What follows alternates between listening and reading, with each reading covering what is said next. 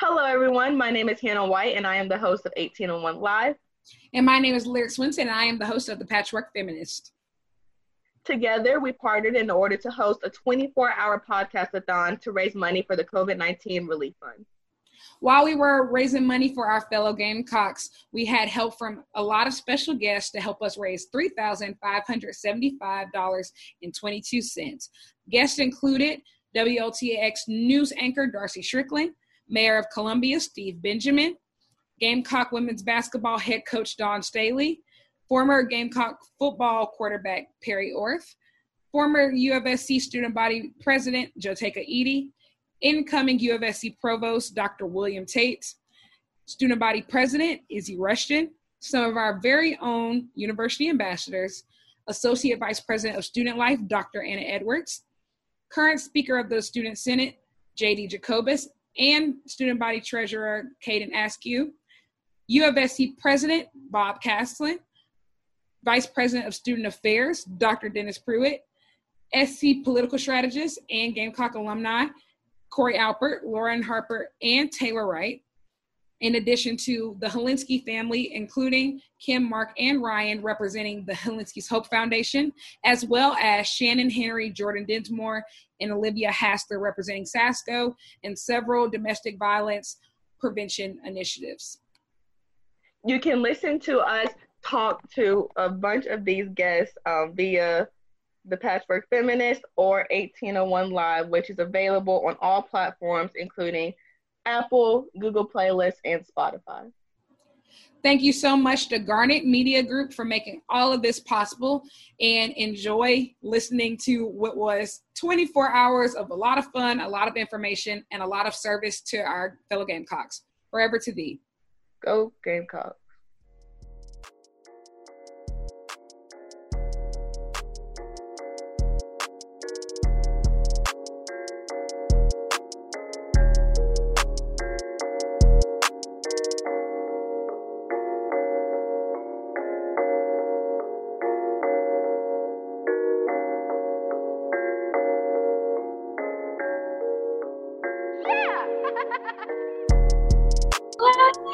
How's it going? Izzy, I haven't seen you in 40 years. I know. I feel like I literally haven't seen you guys in forever. How are y'all doing? So long. I know. It's because I haven't been able to go to the hairdresser. My roots are getting dark too. Are you going to keep it long? We're going to see when the next time I can go to a hairdresser is, and then we'll figure that one out. Yeah. Maybe it'll be a look. You know what? A new look is always cool. Izzy, I was going to bat for you. They were attacking. So like 2 hours ago, we had the campaign managers and now our chief of staff and Parker was on, and they were just attacking us about the whole campaign. So I had what to. What were they saying?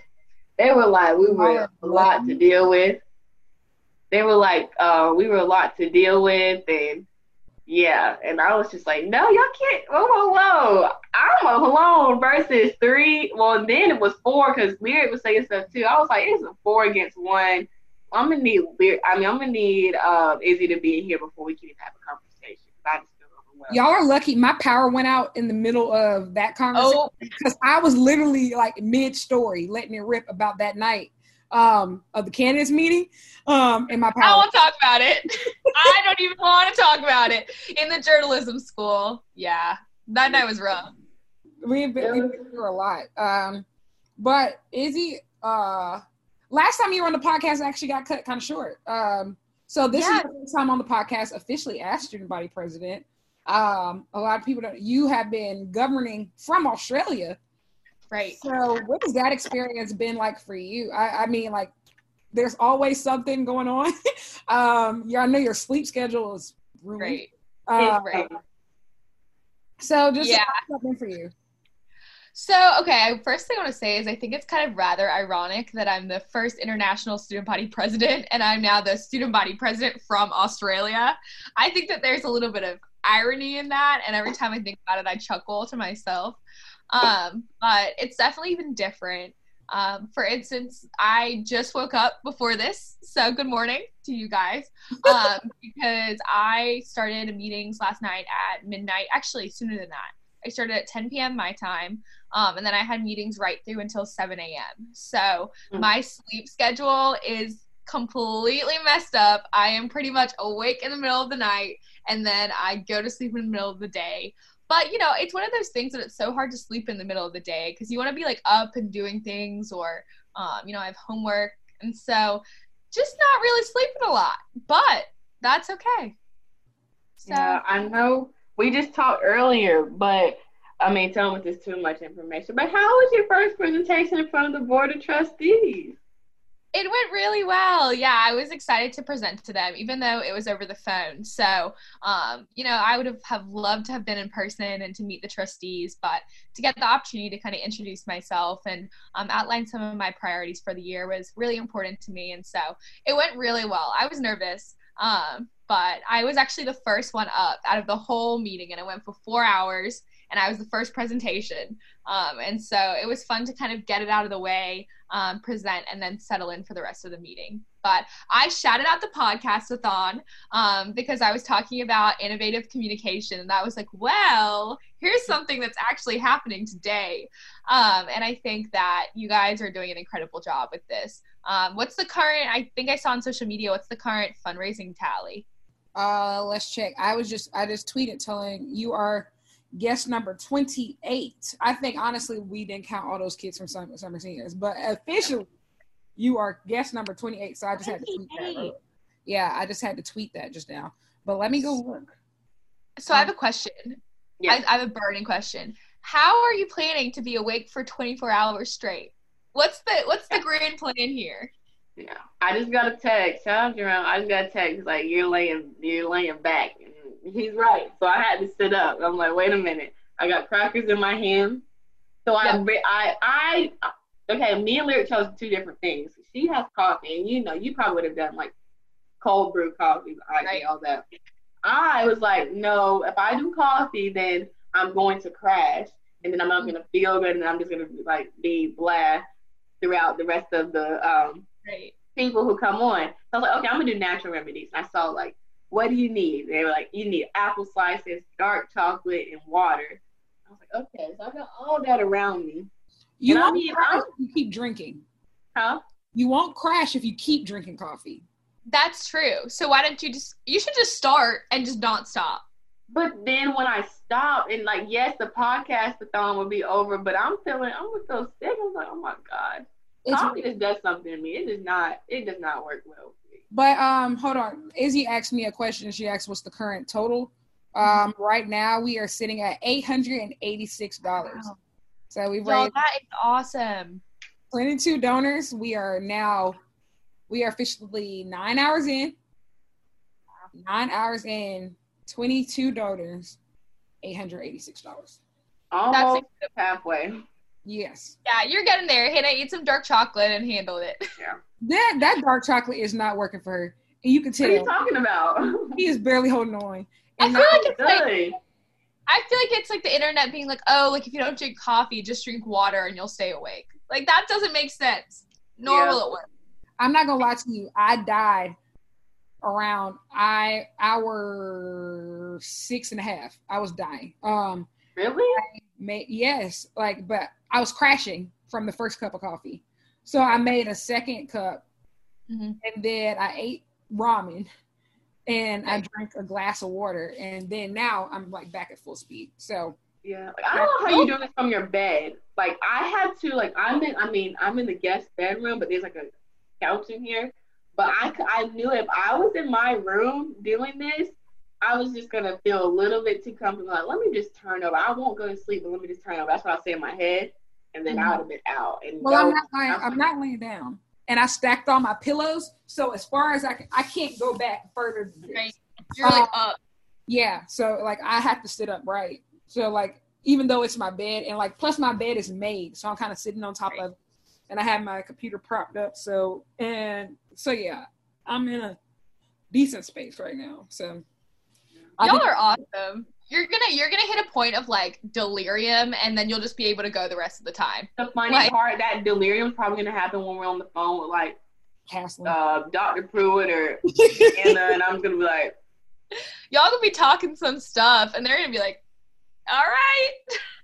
I hope they know by then it's gonna be our whatever, and they're gonna have to help. They're really gonna have to meet us halfway. It's not gonna be a 90-10%. It's really gonna be meet us in the middle, because I don't. Well, that was my question too, because I was like, okay, I think I could stay awake for 24 hours, but I don't know if I could talk to people for 24 hours straight. Like that takes a lot of toll on you. So kudos to y'all. Do y'all have like questions ready in case you like go get delirious? That's actually really funny that you said that. So like Hannah was like, Lyric, we don't have topics or plans for any of these guests. Like, are we going to write questions? And like me, I've been podcasting so long now, like I don't really like make topics or questions anymore. So I was like, no, we're just gonna wing it for everybody. I said each of these people we can find things. I mean, like some guests have obviously been harder than others to make questions, but I mean, and then there's some people who like we wish we had more time, because like we can't stop asking questions. Like I could have talked to Dawn Staley all day. Don Staley, William Tate was. Dawn Staley was just a dream come true, because she talked about my favorite show and how she was on it. And then, but William Tate, it was just a great conversation. Like, laughed. I was on the floor laughing, like, so personable, so funny. No, I'm excited for him to come to our university, because I've met him once and he's a great conversationalist. So I think that, any conversation that we'll be able to have in the future will be good. That doesn't surprise me at all. But I will say, I think that it's funny that you said that, Lyric, because knowing the both of you, that's such your styles. Like, Lyric, you're so, like, off the cuff, like, just I'll wing it, which is just more so my kind of style as well. And then, Hannah, you're definitely more like, we're going to have a plan a week in advance, and, like, here's what's going to happen. And so that kills me to know that, because it makes sense.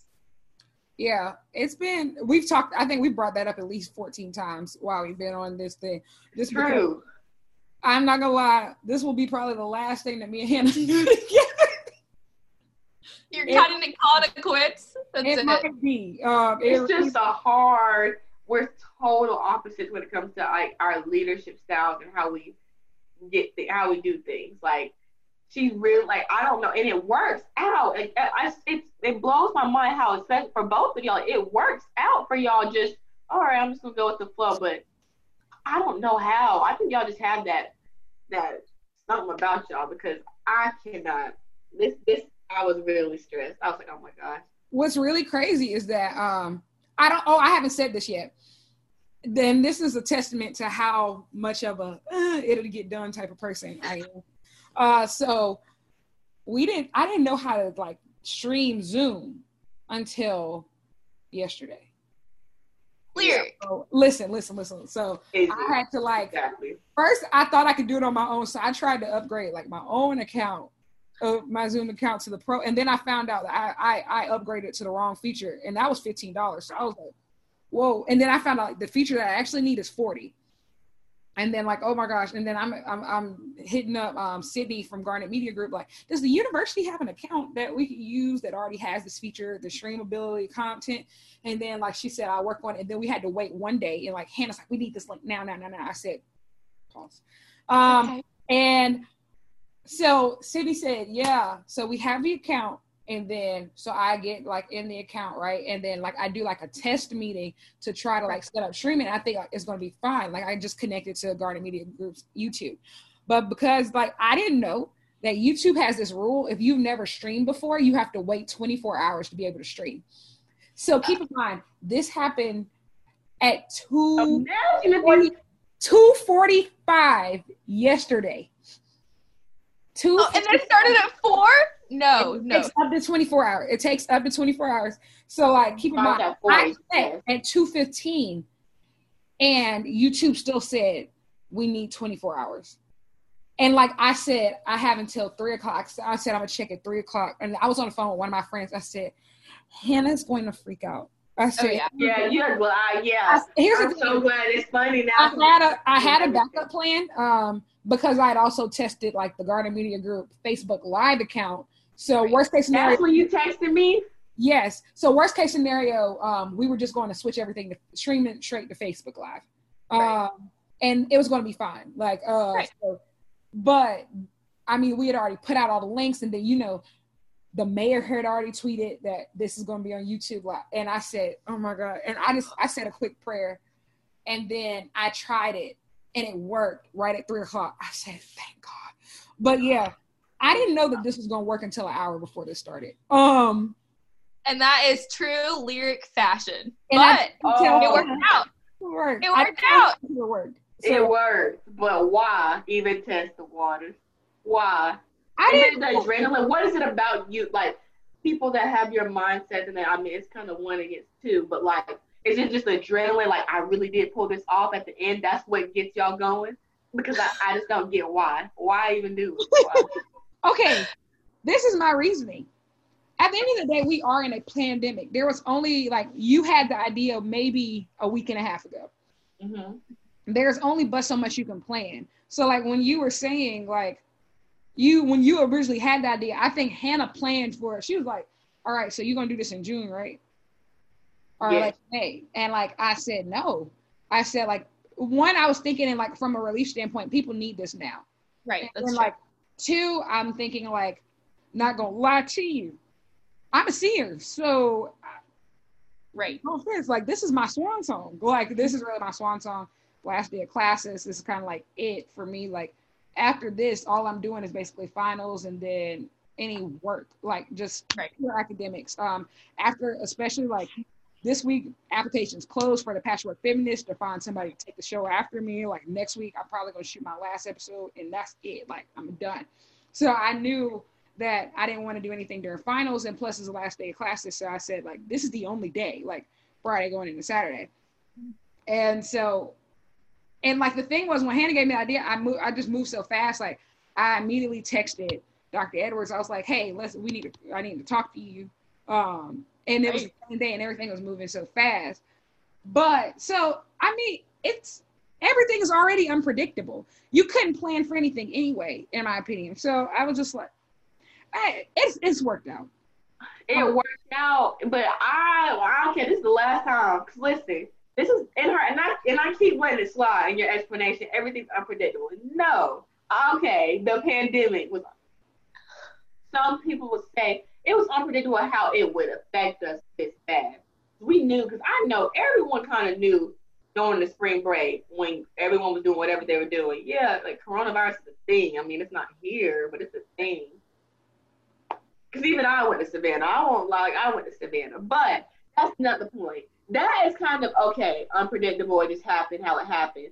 This, we knew we wanted to do this. We knew we wanted to plan this. Like, there's no, just because that's unpredictable doesn't have anything to do with this event. So. And I'm with Lyric. It's okay. I'm with you. I would have done the same thing. Did it get done though? Like, literally, Period. When you're like, you have no, I don't know. Like, actually, it might be about the adrenaline. Honestly, I think it is. Y'all like I pulled it off.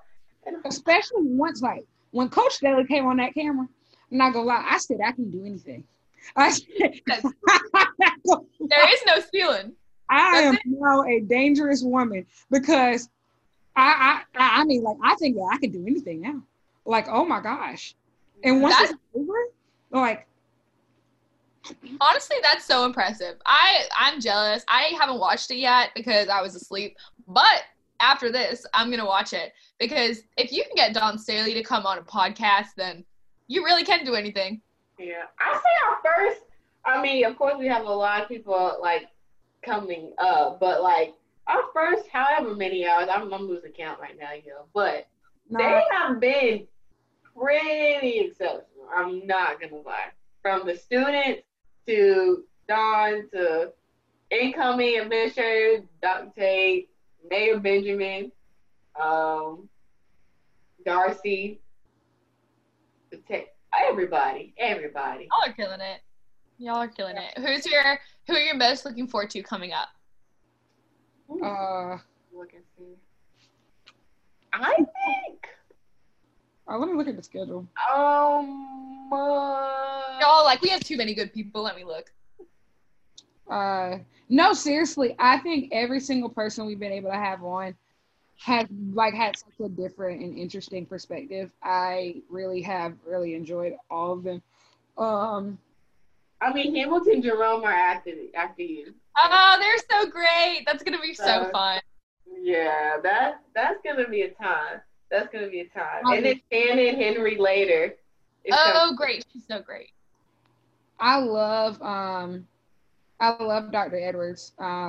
And I think like she's one of those unsung heroes that really keeps everything running in student life. Like she's behind everything that we hold near and dear.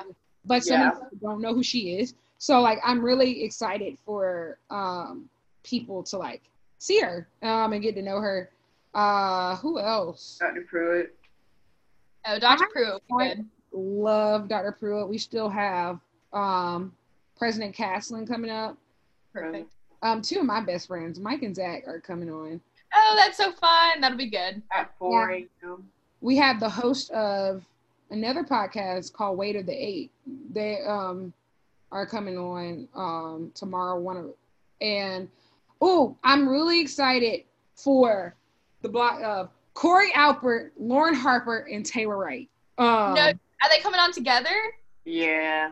Oh, that is a triple threat. That is going to be so great. I'm so excited for that, and it's going to be quite hilarious. Because Corey Alpert is one of the funniest people I know. I'm sure. I've never met him, but I've heard great things. And Corey and Taylor in the same room, they just literally just pick at each other over and over again. And Lauren is just a queen. I owe her my life. So Derek, I had a realization the other day. I don't know if you remember this. Do you remember the time? I don't even know when it was. I just remember Taylor was student body president at the time. So I guess it was like 2 years ago. Mm-hmm. And we went to his apartment in Granby, and there was like a bunch of people there, and y'all just like fought for like 4 hours in front of all your friends. Do you remember that? He kicked me out.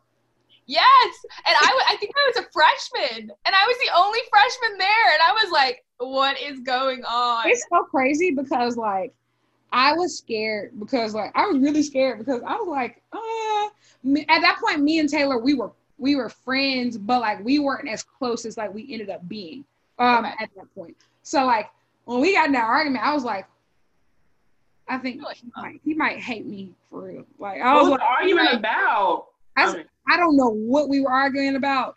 I can't tell you to this day. It was one of those days that Taylor cooked. Oh, he was like, how you going to bring, he said, one, you were a guest. How is a guest going to bring a guest? Because I brought somebody with me. and then I think Peyton Moore brought me, and I was just some random freshman. And then somebody else brought somebody else. And so I think it was supposed to be like 3 people, and it ended up being like 8. And Taylor was like, I don't have enough food for this. Like, wait, you were a sophomore, Izzy. Oh, I was? Yeah. I guess I was a sophomore by then. Yeah, you were a sophomore, but, like, this was early. Like, this was early on my junior year. And, I forget about that day. Because the thing is, like, me and Taylor ended up becoming so close that I forgot that there was, he kicked me out. He was like, goodbye, Lyric. Goodbye, Lyric. And I said, ooh, that sounds like an attitude. I said, that sounds like an attitude. No, but that was funny. I forgot that day even happened. I had an epiphany about it the other day. I was like, wow, remember that time? And, you know, in movies, like, when they're having an argument and, like, the people just, like, go back and forth, that's literally how I felt like it was. Like, my head was constantly, like... Yeah, it became a mess in there, truly. But I'm so excited to see, like, how that hour goes. I think they're going to come on right around 10 a.m. And by that point, that's what, hour 20, hour 19, something like that. So, right. For us, yeah, y'all be delirious by then. That'll be a fun conversation to keep you awake. Well, the thing is, like, a lot of those early morning conversations up until about 7 a.m., 6 a.m. are all going to be, like, kind of really fun. For the light awake. Yeah. So I'm excited about that. That's awesome. You guys are so great. I'm really proud of you because this is just like, when Hannah was in our meeting and she was like, okay, so we're going to be doing a 24-hour podcast-a-thon. I was like, you're doing what? You're doing, huh?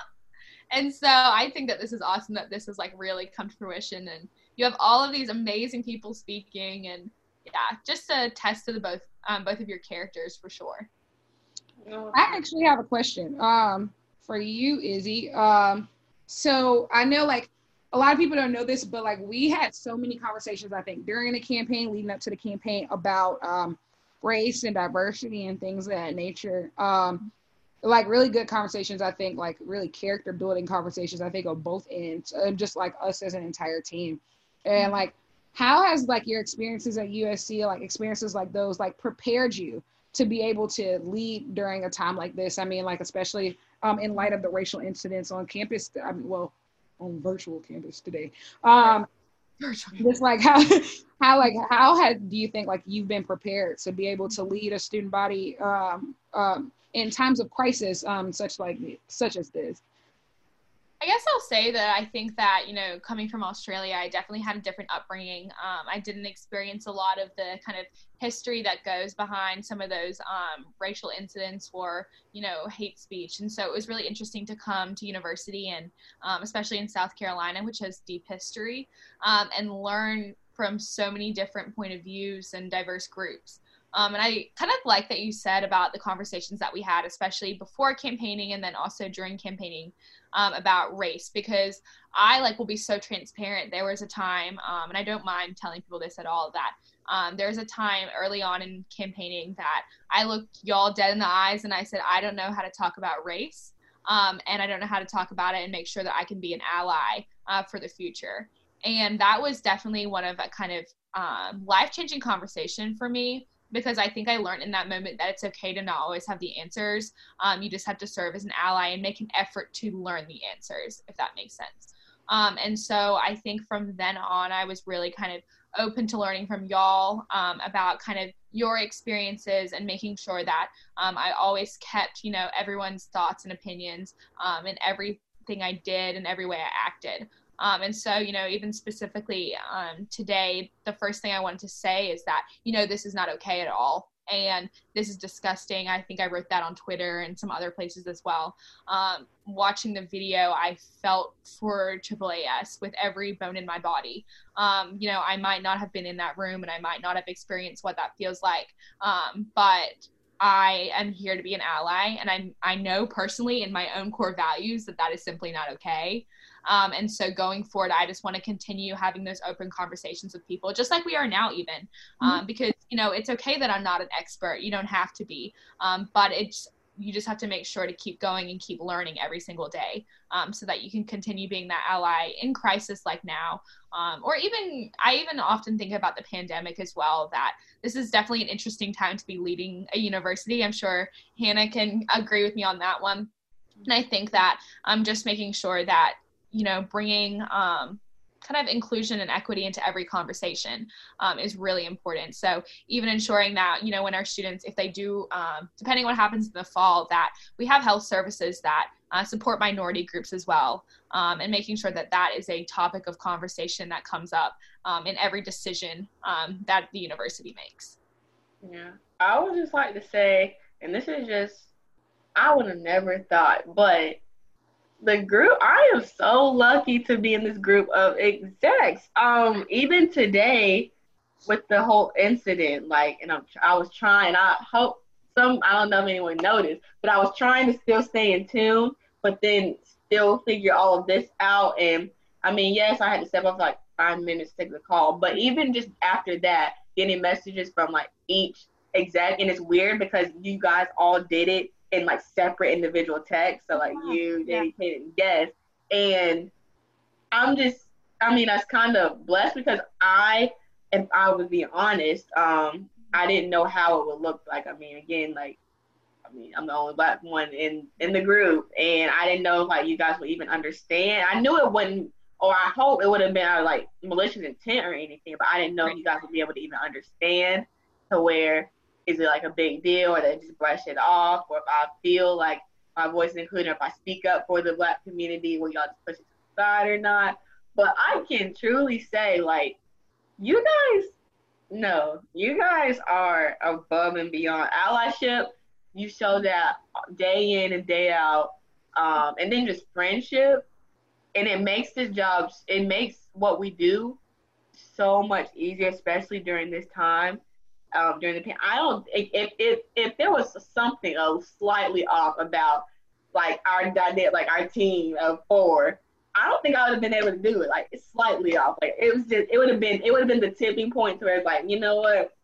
Right. It's cool. It's above me. But that has really been the, like, my route in a sense, to where it's like, okay, like, I know I have them to rely like on, and then they have me, of course, and that's how it works. So I know I even texted you earlier today. I think I texted you first if you were okay. And then I was like, don't worry, I got it, because I knew you were on the podcast. And so I wanted to make sure that you could give this all your, effort and time.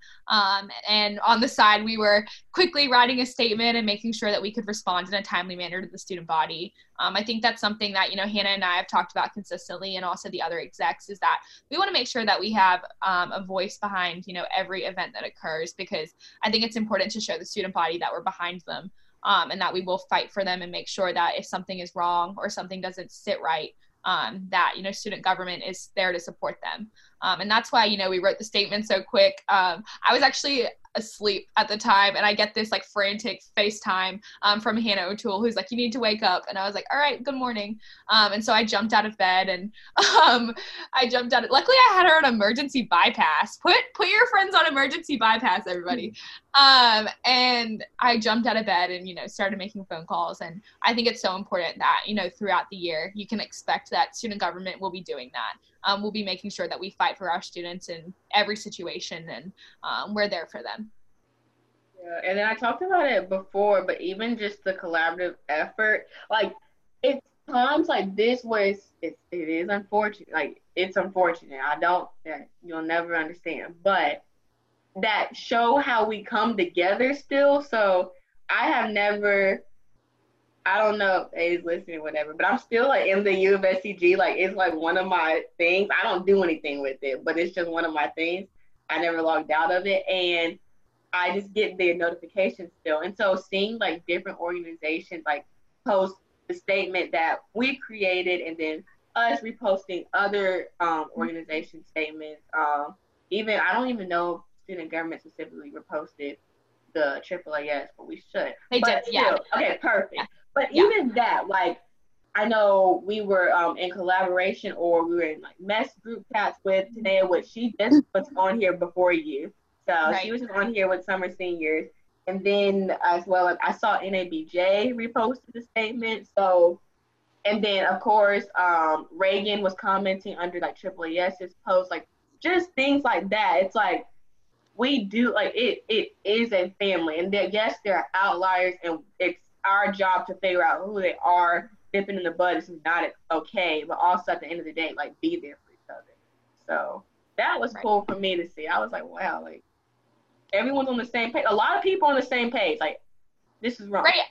Because I know even we were like, okay, well, we're going to release this statement and you're going to release this statement. So, like, let's make sure that they align, and let's make sure that we're collaborating to ensure that, we have, the same values and the same opinion on this, because we did. And that was also something that I thought was really kind of, if you could say something that good that came out of it, is that I was thrown into a group chat so fast with members of AAAS, and we were all talking about how horrible it was, and that we were there to support each other. And I think that in times of darkness, I think that the Gamecock community is always found to be pretty resilient, and often, by kind of come together a little more than they would any other time, which, is hard, but definitely a test of our character and a test of our university spirit. I think that, like, I've just been able to, like, see both of you grow as leaders, like, but especially you, Izzy. Like, I've just seen you become so much more confident and outspoken, and just like, one, creating a platform for yourself and like a set of values, and like really sticking to it. Because there's a lot of people, like, I think a lot of times, like, seek leadership positions, but like once they get it, like, it's hard to walk the walk. But like, you really have been walking the walk. I mean, I'm so proud of you and everything, like, you speaking up, like, because I mean, like, in situations like this, it's expected for Hannah to speak up, just right. Because, like, she is Black. I've been a member of AAAS since she, like, started school, but I think, like, seeing you step up and just being, like, so vigilant and fighting on behalf of students, fighting with students. Like, I mean alongside students. That's a better way to say it. But alongside our students, I think has been just really a pleasure to watch, see you grow. But like the two of you have such different things to offer to the table. So I think it'd be beneficial to share, like, how did you come about? So, I mean, some people know the story, some people don't. So how did this, and I will be taking a 45-second bathroom break while y'all explain. My lyric, have fun. Okay, so I'll start. Actually, Hannah, tell your side of the story, because then I think it's always funnier to hear my side of how this all began. All right, it's crazy because like it used to be like clockwork, because it's like this is how it goes. Like, how do you like when you pitch? How did y'all become partners? But I was coming out. Well, starters. Izzy and I met through ambassadors. So we're both university ambassadors. He's also presidential ambassador, and we're in the same cohort. And so this was my freshman year, her sophomore year. Yes. And that's when we both became ambassadors. And so we've always known each other through that. But it was more of like just friendly, like we're ambassadors in the same cohort. We're going to see each other every Wednesday. And then sometimes in the A lounge or whatever things that ambassadors are doing, banquet, whatever. And so that was really it. But fast forward, it was in the fall, and I was coming out of biological anthropology. It was the day before fall break, and I had an exam.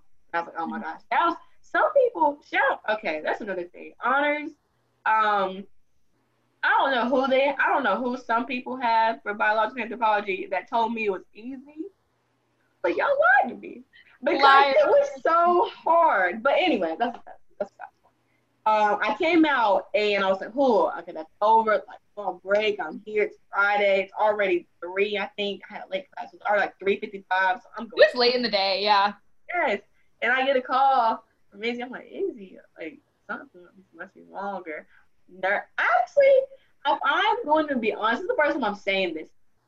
Something told me you were going to say something about, like, I knew the call was about student government and you running, but I didn't know it was about me too. So I get the call. Okay, she's probably going to ask me about like her running and like being on board. And so you call, you say, hey, how you doing? Good. And then you go into like your spiel. So I'm running for student body president.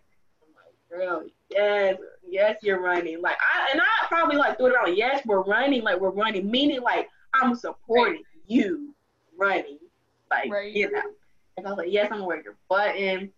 I'm gonna vote for you. Like I might table a little bit. I'm gonna see about you're a trooper, but you know that's it. And then it's like, yeah. So thank you so much for the support. Like I'm running for student body president, but like I'm not running without you running. And I was like, oh, that's crazy. That's crazy. You're funny. I was like, you're fun. No, but it really did take me for a spin. I was like, oh goodness. Like my heart, I remember because I came out and I was walking on the brick and on the horseshoe, and I was like, what in the world? I don't even know how to think about this. Like, yes, this is an honor. So I was like honored, like, wow, she thought of me. But also, I didn't know you like that, Izzy. So I'm like, why did she think of me? Like, we haven't really never talked before. So like, what's up? Like, what's going on? Like, at first I felt honored, but then I was like, is she up to something? I was like, I'm honored though, but I'm like, can I do this? Can I actually do this? So a bunch of thoughts were going through my head. So I just had to be like, hey, give me fall break to think about it. Contacted like half of campus. I was like, should I do this? Got a resounding yes. And so came back and I was like, look, I am and I said I was all in, and it took like me like a good month for me to really, really be all in, because I was scared. Because I was like, I'm all in. And then like next time, like, are you sure you want me to do this with you? Like, I feel like we can find you another partner. Like we can. I'll tell you, I don't think I've ever said this before, but I was so nervous that you were going to drop out because I could tell that you were like, so like, I don't know. And I was like, I think I texted Lyric one time and was like, is she going to drop out? And Lyric was like, I don't know. And I was like, I really don't know. We were all scared. Like me and like, this is even before Asia got it. We were like, I don't know if this is going to work. I remember that night we were in the visitor center. Oh, the visitor center night. Yes. That's past when I decided, but more story. I ended up deciding, then I was like, just give me this time because I was planning on pledging for AKA, which I am now. So, and then literally right after the probate, the day after, we were in meetings like 6 times a day. Yeah. But yes, that's the visitor center. But I'll let someone else talk. I've been talking. I think that what's really funny is that I really am fake. I was playing both sides so well. I'm not fake. No, I'm not fake. I am an innovator. I am brilliant. I am a trendsetter. I am absolutely, because the thing was, like, I am sitting, like, I remember me and Izzy had several conversations, starting in the summer, and then you were like, I can't find a running mate. And then I said, I said, let's think. Let's look us up. I said, And then, like, we said Hannah. And then, meanwhile, like, Hannah is, like, the closest person to me. So, like, when she calls me and she says, Issy Rushton just called me, asked me to be my vice president. I said, she did what? No. Lyric! You would not believe what happened. I was like, you would not believe what I got phone with. I said, it was really Lyric's idea from the start. So, shut your mouth. Because here's the thing. I knew that. I think the reason why I'll say personally, the reason why I believed in Hannah so much and that she would be a great student body vice president is because it wasn't a goal of hers. She didn't want it. She didn't come to college saying that I want to be student body vice president. Right. Like from the very beginning, as soon as like I met her, she was vigilant. Like by the time I met Hannah, and keep in mind, I didn't meet her until I think September of her freshman year. She was already on freshman council and already a university ambassador. And that was when I met her. And I was like, wow. She had always been a go-getter. She had always like been self-motivated and like just kind of kept her head down. I remember like even on my campaign, she only did my campaign. She was like, Lyric, like I'm here to support you, but I don't want to be in student government after this. And I just remember, she was like, I don't want to be in student government after this, even if you win. She was just like, I just really want you to win, like, but I really don't want to be in student government after this. And I remember even like at this point, I thought I was going to win, but I said, for some reason, I didn't want her to be on my staff. Like, I know there was a point where Hannah said she wanted to be Secretary of Inclusion and Equity. And I said, no. Because I said, like, I would do everything in my power to make sure you're not Secretary of Inclusion and Equity. Because I just felt like, I just feel like you can do, not saying that it's a bad job. I love that job. I created that job. Excuse me. Ray's a killer. Come on. It's a fantastic job. And I love it. But I always felt like she was called like to a higher purpose. And so like once Sophie won, I remember Sophie asked me my opinion as like she was like interviewing people. And like at that point there were 2 positions open for director of programming. So there were 2 directors of programming. She was like, Lyric, like, I know you told me that Hannah was good, but she said like she was so great. She said, I'm getting rid of the second director of programming position. Right. Because I feel like it's a disservice to her to like even make her work with somebody else. Right. And so like that entire year, she had just continued to prove herself, continued to take on more. Like, I'm talking about like during the campaign, during the protest, I was crying my eyes out all the time. Like, being there for me, she was rushing AK Psy at the same time. Working at a state house. I keep forgetting that phase. I was like, what in the world's going on? Like, me and Hannah went through it that semester. Like, we went through it. But she still kept adding on more responsibility and was doing everything well. So like at this point, and I remember I talked to Taylor because we used to I would say like, I think Hannah might be like an exec, but I knew like I couldn't tell her that. Right. Like, she has to, but I think that's why I couldn't tell her like, Hannah, you need to do this. Like, so I had to kind of like trick her. And you did good. I mean, I know, brilliant, amazing. But yeah, like I had to kind of trick her. So like when she told me, she said, Izzy, I said, huh? She did what now? I said, what? And I mean, most people don't know this, but you were unsure for the longest of whether you wanted to run for student body president. Like you didn't know if you were ready, and you didn't know if you were ready or if you were qualified or things of that nature. And I remember, so it was just kind of like a little finagling on both sides. And I remember I called Jenna Allen. I said, I'm the last. I said, I feel like I'm the last of a dying breed out here. Y'all all graduated. And I said, I need advice. I said, like, I think they're both great. And I think they could be great together. I said, right now, I don't know how they're going to work out because I said, they are too different. I said, this is volatile. Like, I remember calling Jenna. I said, Jenna, tell me what to do and I'll do it. She said, Izzy needs to run for student body president. She said, you need to get Hannah. You need to get Hannah. Get Hannah to run for student body vice president. And like she said, like, literally, it's all going to be fine. They're going to be great. Lyric, I love you so much. Bye. That is so Jenna. That is like the perfect description of her. I love you so much. Bye. She said, Hannah's going to be great. Hannah's awesome. Izzy's awesome. I mean, it's all going to be great. It's going to be great. It's going to be great. You just have to make sure that they won. You just have to make sure. And I said, bro, what? Like, I said, Jenna. And if you know Jenna Allen, you know exactly how this happened. That's exactly how she would have said it too. She'd be like, I'm on a beach in Maui. Bye. Like, see ya. Exactly. And so I kind of, I tricked Hannah. And I made her think that I didn't know what was going on. I knew exactly what was going on. And like, I would slightly nudge her during this time. I said, I remember one time we talked for hours and hours. She came over here. We had like a sleepover. I mean, we talked for hours and hours about it. And I just like, I mean, it's your decision, but I truly think this is what the Lord has called you to do. I pulled out scriptures and sermons. I mean, like, no, I laid it on thick. And I know the Lord did put it on my heart. He did. But I my role well. But no, like both of you, I ain't gonna lie, me and Parker were scared for a minute.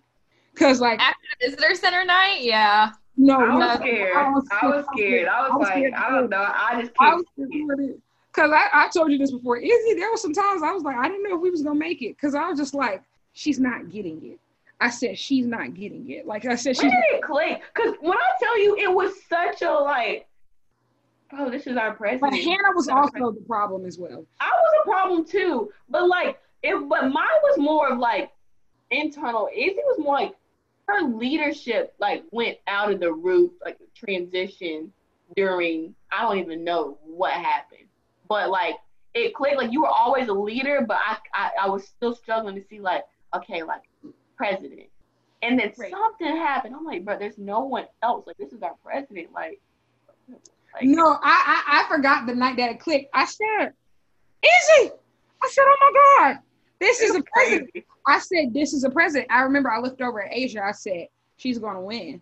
And I was like, and everything made sense. I said, like, this is a president. And I was like, oh, right. I said, I'm excited. I was like really excited because I mean, like, it was just so much going on at that point. I really was scared that we weren't going to make it. And honestly, Izzy, you're such a great sport about everything. So it wasn't you I was worried about. It was her.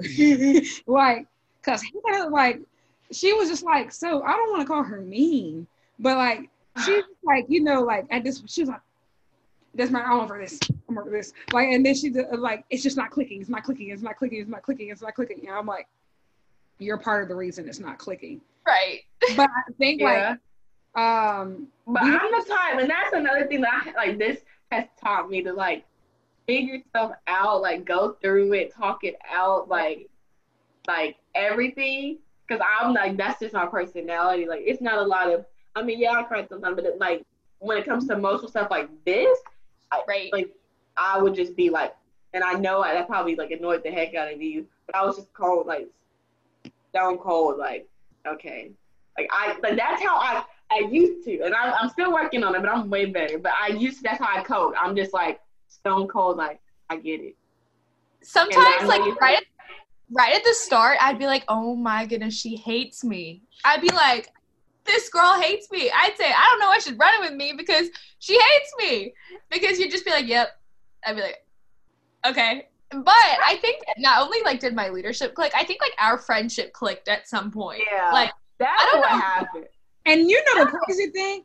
Y'all had started clicking a little bit before, but y'all didn't really click until I think that first night. The candidates meeting. So the candidates meeting, and I think yes. I never see y'all on page, and I really had to, like, I was reevaluating, and then I remember I woke up that when I was talking to y'all, I said, okay, I think we can work with this. But I just remember, like, that conversation we had in the J school, and, like, I yelled at y'all for a bit. But, like, it was so much. Y'all came so far. I mean, y'all have literally come so far, and I'm so proud. This is actually, like, we've had Sophie on, and Becca, but truly, and we're gonna have Taylor on later, but this was truly, I think, my favorite campaign. A lot of the conversations, because I think, and me and Sophie can both attest to this. I think, like, last year, things were happening so fast, and I think that we never had a time to sit down and really talk until except for before and afterwards. Like, I'll talk about, like, what happened, some of the things that were happening. But what I really loved about Envision is that, and I mean, I was involved on Surge, but I was mostly involved in the Treasures campaign. Like, I didn't get to, like, be on, like, those internal, like, late night meetings and things like that. But what the coolest thing about Envision was that we really took the time and paused, and, like, we would have those difficult conversations, and it was hard. Like, I mean, like, it was really hard. And I mean, like, there were times I know feelings got hurt. I know people's feelings got hurt. There were tears. I myself, I remember I locked myself in the stairwell that first night. I remember that night. Because, like, I just took everything. I internalized a lot. But I mean, like, Izzy, like, you cried, and then, like, Hannah would cry. And then I remember I said, I'm tired of everybody crying by themselves. I said, if you're going to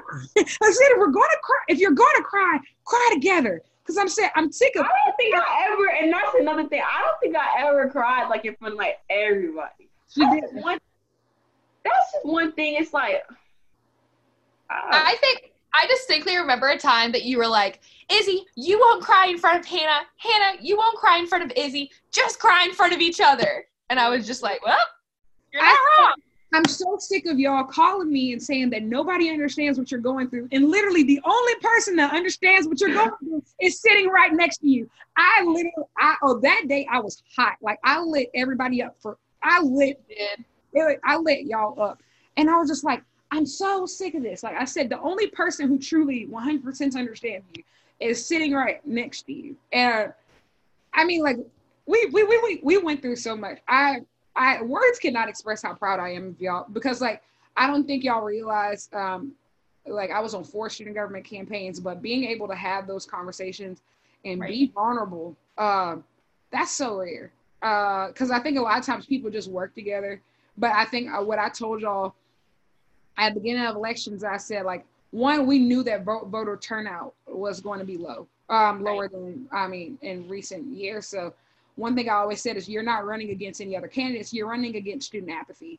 And so, like, you're not running against your opponents or anything. You're running against the students who just don't care. Like, like, students who, like, they don't want to vote. Like, they don't think that voting is important. And I think, like, they don't want to vote for people who look like they don't even love each other.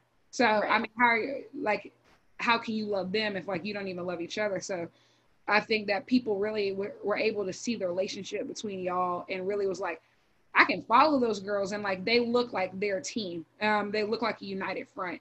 And that's how y'all have presented yourself ever since. I mean, and then adding on the boys, y'all have really presented yourself as a united front. And it shows. I mean, like, I'm so proud of student government already. I'm kind of sad I won't be able to be a part of your administration. But yeah, that's just my rant. I'm sorry, that was a lot, but. No, I think one thing I'll say is I think that Hannah and I walked into campaigning, like the 2 weeks of campaigning. I think we walked in as friends, and we definitely walked out like a very cohesive team. Like I could almost answer her her sentences. She could answer mine. I knew what she was thinking before she even said it. And I think it was vice versa as well. And I think that that's why we've been so strong right after the bat of winning. And then adding in the boys as well, we are a really strong team. And that's something that I was kind of worried about. I didn't know how that was going to pan out, just like Hannah said earlier. And I have been absolutely astounded by how well the four of us get along. Like we will have a meeting and it'll only supposed to last an hour, and we will be on like an hour past just because we're talking about like something so random out of blue. And it's my favorite thing in the world. Yeah, and then we hang up and then text. And that's another thing. I was like, are these going to be people to where, like, it's just business is business, and then I have to text, like, my other friends, like, about the business. But, but it's like, literally what happens stays in our circle, because it's like, it's business, and then even after hours, y'all are the people that I'm going to talk about the business. Even if it was a good, bad, whatever it was, I'm like, even if it's something crazy and I don't know, something happened, I'm like, that was kind of off. And I would text y'all like, this is crazy, right? Am I the only one, or is this like, what's going on? And like, just to have y'all to like, we all can relate. We're all like, and I was scared. I was like, am I gonna be able to relate? And I literally can relate to y'all. So like, y'all are there. Everyone is so funny. So funny. Like, I don't know. It's just crazy. And then I'm just glad that it's like it took a while, but we figured it out during campaigning, because now, like, if we didn't, we're good candidates, like, by ourselves. So even if we won, but we didn't figure out that friendship aspect, this time would have been ridiculously, like, awful. Just awful. Because I know, like, a lot in this time, like, we have to, like, arrange our text because it's like different hours, but even if it's like you sleep or I'm sleeping, we text. We still text. It's like, are you okay? Or like, do you feel like this sucks too at times? And it's like, yeah, it sucks right now. Things like that. And just talking each other through it and encouraging each other. Like, if again, I don't know where we would be. I don't know if we would have a vice president or if I would be in this position if I didn't have that team. I think one thing I'll say is, like, you and I are so, and I think, Lyric, you're like this too, that, like, we don't like to kind of show weakness by any means, if that makes sense. Like, we don't want to, like, let other people know that we're struggling. And so I think that, especially during this time, having a friend in y'all, I know, Hannah, I'll text you and be like, this is a horrible day. And we're so able to be transparent about, like, this isn't all sunshine and rainbows right now. Like, we are home, and that sucks. And inauguration was online, and that sucks. But just being able to be like, yes, it sucks. And yes, we're sharing kind of the same disappointments, but we're still working, and we are seeing kind of like the bigger picture and everything. And so just having like a friend, or even with the boys as well, being able to talk like openly about what's disappointing or what's going on, and kind of having that like open dialogue has really helped me, because I don't feel like I'm alone at all. I feel like, we're all in this together, and we all obviously want to be on campus, but we can't be. But that's okay, because, we're not the only one. Yeah. We're approaching hour 10. I'm getting delirious. Y'all are getting there. I am so proud. Hour 10, and we are at $926. And so I have a goal. By the 11th hour, which will be, I want by 3 o'clock, $1,000. I'm going to blow up my social media. Izzy, we're asking everybody to donate. Some people have donated as little as $1. Some people have donated as much as $250. So, well, we'll have to see what I can put in. It's just somewhere in there, we don't have any, restrictions, but any restrictions or anything, that just literally click the link and do whatever your heart desires, wherever the Lord takes you. The Lord. Yes, let him guide your giving. I'm not gonna lie, Hannah duped me, right? So we had both said on live with Luke that we were going to like donate 20 each. Right. And so I said, Sure. I said, I'll just go ahead and donate 40 and I'll have Hannah cash it. I don't know. Why would you do that? Because my account says Lyric Swing and Hannah White. Oh. Remember? On my link for on the like the ambassadors page for the fundraising, huh? Ew, that didn't matter. Girl, I am poor. But anyway, no. I'm saying the name? Like you did that because of the name. Yeah. No, you could have still did $20 because I could have still donated. No, it's fine. But like Hannah was like, oh, she said, no, you don't gotta worry about that. She said, I'll donate 42. I said, yeah. That's not the point. The point was for you to give me $20 back.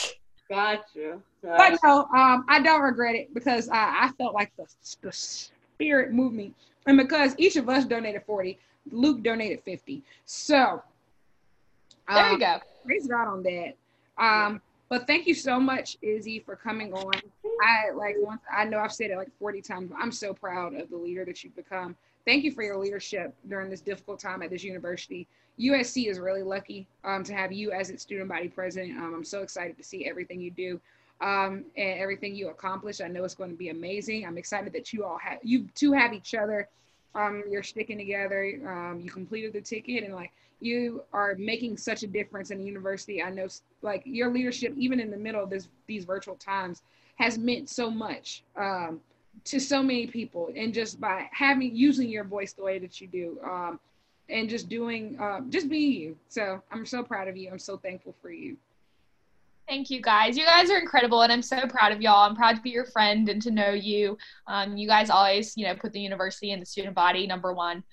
You guys are literally the definitions of servant leaders, and I couldn't be more proud to be friends with you and to know you and to see where you go. Especially Lyric, you're graduating, which is horrible, but I'll be in Columbia. I don't think you know that yet. Columbia? I don't think you knew that yet, but yes, I will be in Columbia at least a little while longer. So good. Well, I'm happy to have you around. Yes. All right. Bye, Izzy. Bye, y'all. Love you guys. I'll talk to you later. Bye. Bye. Good luck. How are you? Hi. I'm a little nervous. Yo. I've never done a podcast before. Why are you nervous? It's 5 a.m. We are live, so whoever is up is watching us, but it's fine. We've had people come and however they've come, and we've just had conversation. Yeah, I've been tuning in. I've actually been up all night because I'm trying to grind out this thesis. Oh my goodness. Yeah, no, I haven't gone to sleep. I've been productive. But I've been tuning in every whenever, every hour, just seeing what you guys are talking about. And I'm like, okay, it's pretty chill. I think I can do it. It's pretty chill. It's pretty chill. Wait, your thesis, how's that going? Oh my gosh. It's going good. It's due on Friday and I'm shoot. draft. Well, I have my defense on Friday and then my draft is due Sunday night, so that I'm in total grind mode.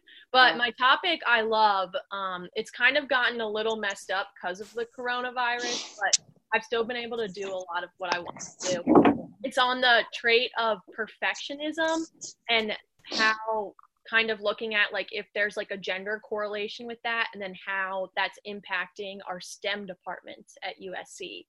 So it's something I'm really passionate about.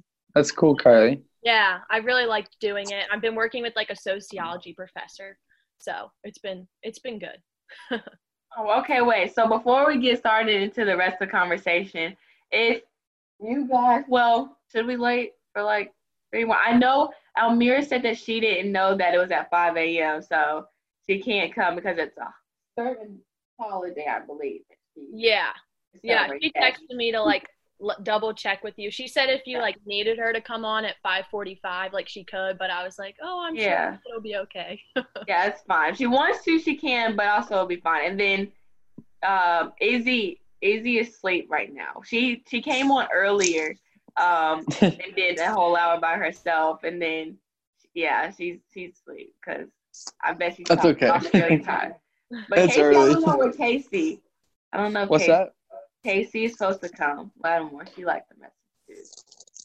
But before we get in, I just want you guys to introduce yourselves. Say a little bit of introduction. what is your involvement on campus, who you are, and You put your Twitter handles in the chat. Thanks. Yeah. So, yeah. Oh, I'm kind of lame and I don't have a Twitter. I'm sorry. It's fine. And No, just it's okay. full name and that'll be fine. Okay. I just got my Twitter March? Yeah. I had my Twitter anniversary yesterday, so that was exciting. 1 year. I don't know how y'all look so good at 5 o'clock in the morning. I'm like barely. Like, I don't know what you look, because look, my eyes, I feel like they're not even open anymore. Like, I'm trying to, like, hey guys, but I'm really like this. But it's fine. Okay, guys, like, you gotta say your introductions. I know y'all. Okay. Kylie, you want to go first? You want me to go first? You can go, Blake. Okay. Well, my name is Blake Martin. I feel like I'm doing a tour. I'm a senior biomedical engineering major.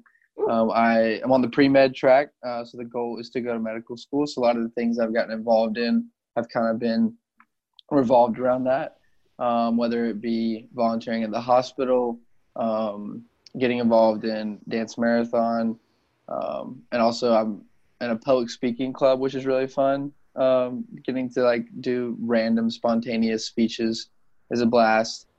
University ambassadors, of course, is a really good outlet to, talk about my love for Carolina. Try to get many people to come here as possible, but more importantly, have like a really solid friend group and go along that journey with has been a blast. And then the core group of friends that I've become close with over the years is my major. We're all pretty tight in the engineering computing community. But yeah, that's my 4 years at Carolina has gone by quick, but it's been a blast. And I guess my 3.67 years at Carolina has gone by quick, and I wouldn't trade it for the world. So yeah, happy to be podcasting with you guys today. 5 o'clock in the morning. I like this stuff. Woo!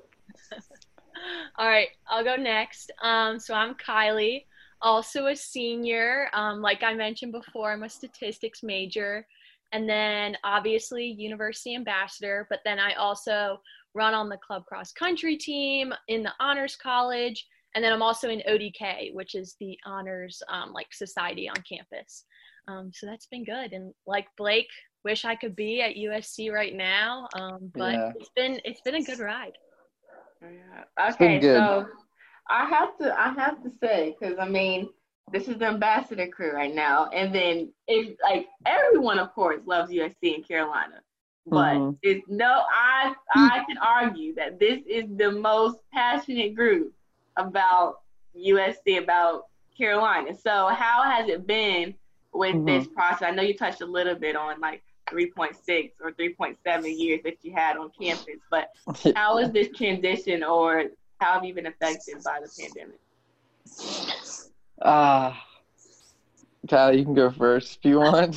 I still got to process it. I think the hardest part for me, and I'm sure it's probably the same for you, Lyric and Blake, just like being a senior, I feel like it's been really hard to get closure on things, which has been kind of frustrating.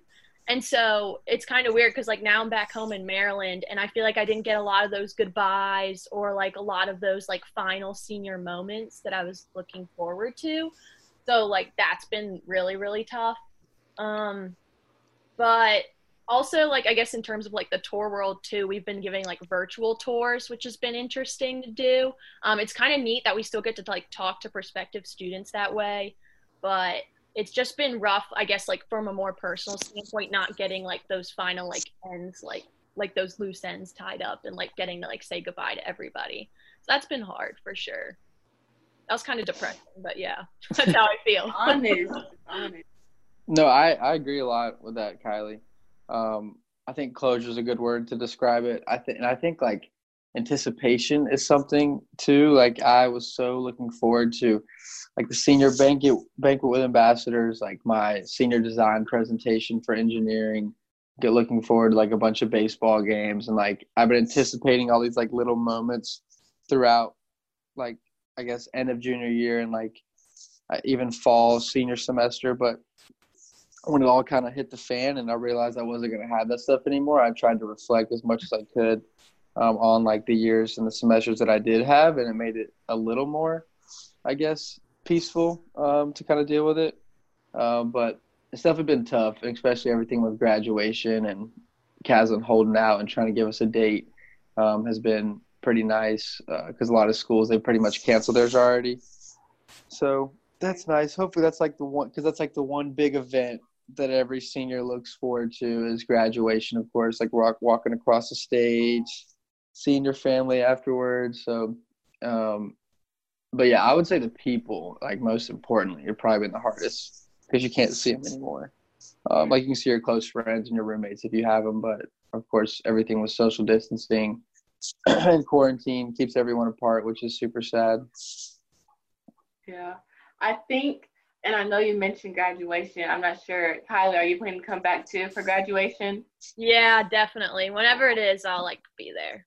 Okay, cool. But I know like this one big thing. It's a bunch of traditions that just kind of gotten skipped over. I know we just had our banquet virtual, which was amazing. Yeah. Like even it being over Zoom, like Pastides, they tuned in from Ireland. Like, what in the world? To President Caslin, to everyone, just the speech, the toast. I was thoroughly impressed for it being on Zoom. How much involvement we still had. But yeah. I thought the speeches were like, I think I guess a good part about the quarantine too is like Blake was saying, like it's been good to like reflect. Mm-hmm. And I think everybody like took the time to like reflect on like their 4 years, and like I know I definitely have, and like the speeches were just like so much better because of that. Like I really think like out of all the banquets I've gone to, like just everybody like taking that moment for reflection, like they were so good. Like they blew me away. I swore I wasn't gonna cry. I like am not a crier at all, and I have never really even cried at any of the other banquets, even though I've been so emotionally invested. And I was like bawling, and I was like, what's wrong with me? Couldn't control it. Right. And then, but, like, and I know you said you were kind of involved with virtual tours, but giving that last tour on the Horseshoe, and then literally the whole visitor center coming out just to see you say your last words to those prospective students. Like, how are you, have you ever thought about that? Is it just like a internal piece with it, or is it a way you're going to do that through a virtual tour? How's that? It's super. I've been doing some virtual tours too, and it's super hard, of course, to replicate like a physical tour from a virtual tour. And I have thought about it. I'd be lying to say if I didn't think about it. Especially, I remember right when the coronavirus happened, and I remember we got our spring break like extended. I remember one of the first things I thought about was like, I was like, oh my gosh, it was like the last tour I gave, like I'm pretty sure it was crap. Like I don't even know if I did that well. So that was like one thing I thought about, and then I was like, we're probably not going to go back. And the fact that I couldn't have that moment of like the VC coming out and like my friends and meeting me at the top of the Horseshoe for the conclusion is definitely really sad. But yeah, I don't know. It's definitely sad. Yeah. I don't know if I'll come peace with that part. Yeah. I understand. But you guys were all both involved in so many different things. So even how this is going back to the basics of, and of course I feel like all ambassadors, they're ambassadors because they're involved in different things. They're student leaders just all around on campus.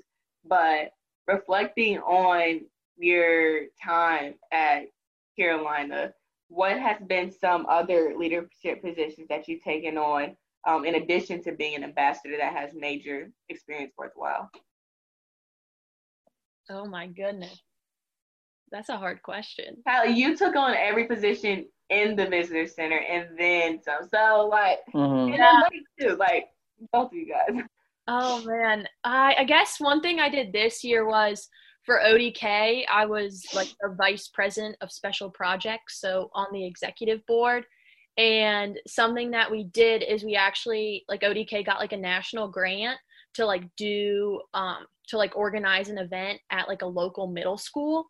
So we went to, why is the name? Oh, W.G. Sanders Middle School. which is just down the road, like in Columbia. And we went with like a whole group of like a bunch of the ODK leaders, and we led them, like a small classroom of them, in like this leadership ethics activity. And so do you remember Lifeboat from recruitment, or have anybody ever done like Lifeboat? It's like where you have to like pick out the different people you want to stay on the boat with. So we like led them through that activity. We did like That's a whole like career panel for them. And so it was kind of cool, like going into like the local middle school and like getting to interact with those students and like build that relationship. And because I was like special projects, I got to help organize that thing. And I felt like in my 4 years, I did a lot like within the USC community, but it was kind of cool to like go out into the Columbia community. So that was definitely like something I really enjoyed last semester. It was stressful planning, but like once it all like came together, I realized how much like event planning was like a lot. But it was a really cool activity. Hannah, was the question like what other leadership involvement, what exactly was it again? I'm sorry.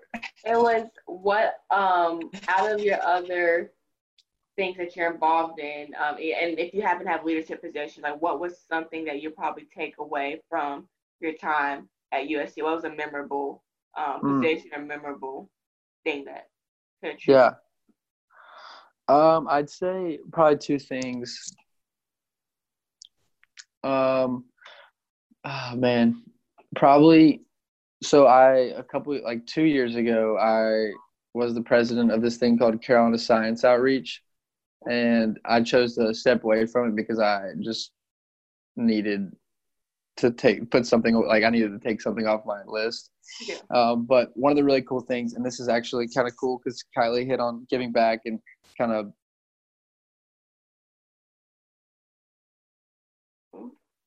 He's gone. Oh no. I think he's probably gonna try to come back in soon. But while we wait for him, if you want to just say also like just one of your, I know this might not mean much, but I do understand how hard it probably is for you guys as seniors having the rest of your semester taken away from you, especially as a student, like as student leaders.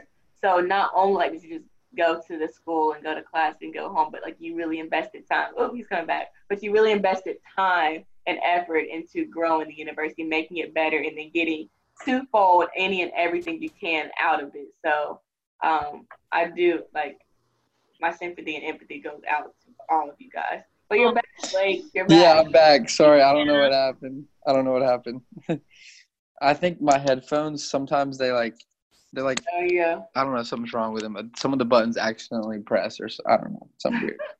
But I was just going to say, with Carolina Science Outreach, it's pretty much like an outreach program for elementary and middle schools. And we would go to different schools in the area and do like science demonstrations and experiments just to kind of make it cool to want to do science and like STEM related things. Just because it's a lot of times people shy away from it. If you don't really gain an interest early in a field like that, it's really hard to gain an interest later, like in high school or in college. So we would just do like super cool, like Bill Nye the Science Guy type stuff. Obviously, we're not as cool as him, but just getting to interact with the Columbia community was a lot of fun. And even like, of course, you go to school with all these, 20,000 or 26,000, whatever, I don't remember the number right now, of college students. But of course, you're also in the area with, tens of thousands of, middle school and high schoolers too. Like we are in a bigger city. So getting to take advantage of that was a blast, interacting with them and their teachers and stuff. That was really fun. And I'd say another one that was really had a big impact, and I wasn't really expecting it to, was probably the past couple of years in the public speaking club, because like I saw myself grow in that, and I also saw like a lot of people come out of their shells over the years. Like we'd have some people come in like English isn't their first language, particularly in the engineering department, because we have a lot of like TAs and even grad students that are from like the Middle East or like East Asia, like they're from all over the place. So getting to interact with them was a lot of fun, and seeing them like go from being almost mute, like they would never talk in any of the meetings, to like joking and laughing and really finding themselves and their personality. So that was really cool in the public speaking environment too, just because that is like it's kind of a scary thing for a lot of people. Yeah, and then I had no idea you were involved with that. Sorry, Hannah. I just like every time I talk to Blake, I learn something new about him because he never talks about himself. And so I'm like sitting here like, what? I didn't know that. That's so right. Like public, like I'm intrigued. Like, can you explain a little bit everything? So of course, public speaking, but then you talked about meetings. Do you go places and speak? Do you speak in front of the club, or how does it work? Yeah, so the club itself is called Toastmasters, and that's like a world. I don't know how you describe that. It's like a world organization. It's not like a local USC thing. They have Toastmasters clubs all over the world, and there's a lot in major cities, and there's a lot, of course, that are kind of concentrated near college campuses to get students involved. But of course, if you think about giving a toast, like that's where the name comes from, like becoming a master at giving a toast. But the way the meetings are scheduled, it's pretty much anyone can come in the entire university. The Toastmasters Club at USC is, they have their meetings in Swearingen, so it's not very attractive for a lot of people because they might have to travel all the way over to Swearingen, or they don't even know where it's at. So if they see it on Garnet Gate, they might not want to do it just because of where it's at. But the way meetings are set up, pretty much we used to have it once a week, but we switched to once every 2 weeks this semester. But we have some jokes of the day, like you can tell a story, you can do whatever you want. We have a word of the day, so someone can go up. So we have like smaller activities if you're like trying to get your feet wet. So you can either tell a joke, and then we have another thing called the grammarian where you can say the word of the day and like use it in a sentence, and everyone else tries to use that word in their speech throughout the meeting, which is kind of fun, especially if it's like a super like unique, like very, very odd word. Like trying to work it in your speech is a challenge sometimes. And then we have like a motivational thought or like some, provoking idea of the day. And everyone gets to kind of ponder and we discuss about it. And then after that, we have slots for like people wanting to do speeches. So the first speech it's called an icebreaker. It's pretty much about yourself. You can talk about anything you want, whether it be your upbringing, your likes, your dislikes, your passions, what makes you tick. So it's pretty much free game.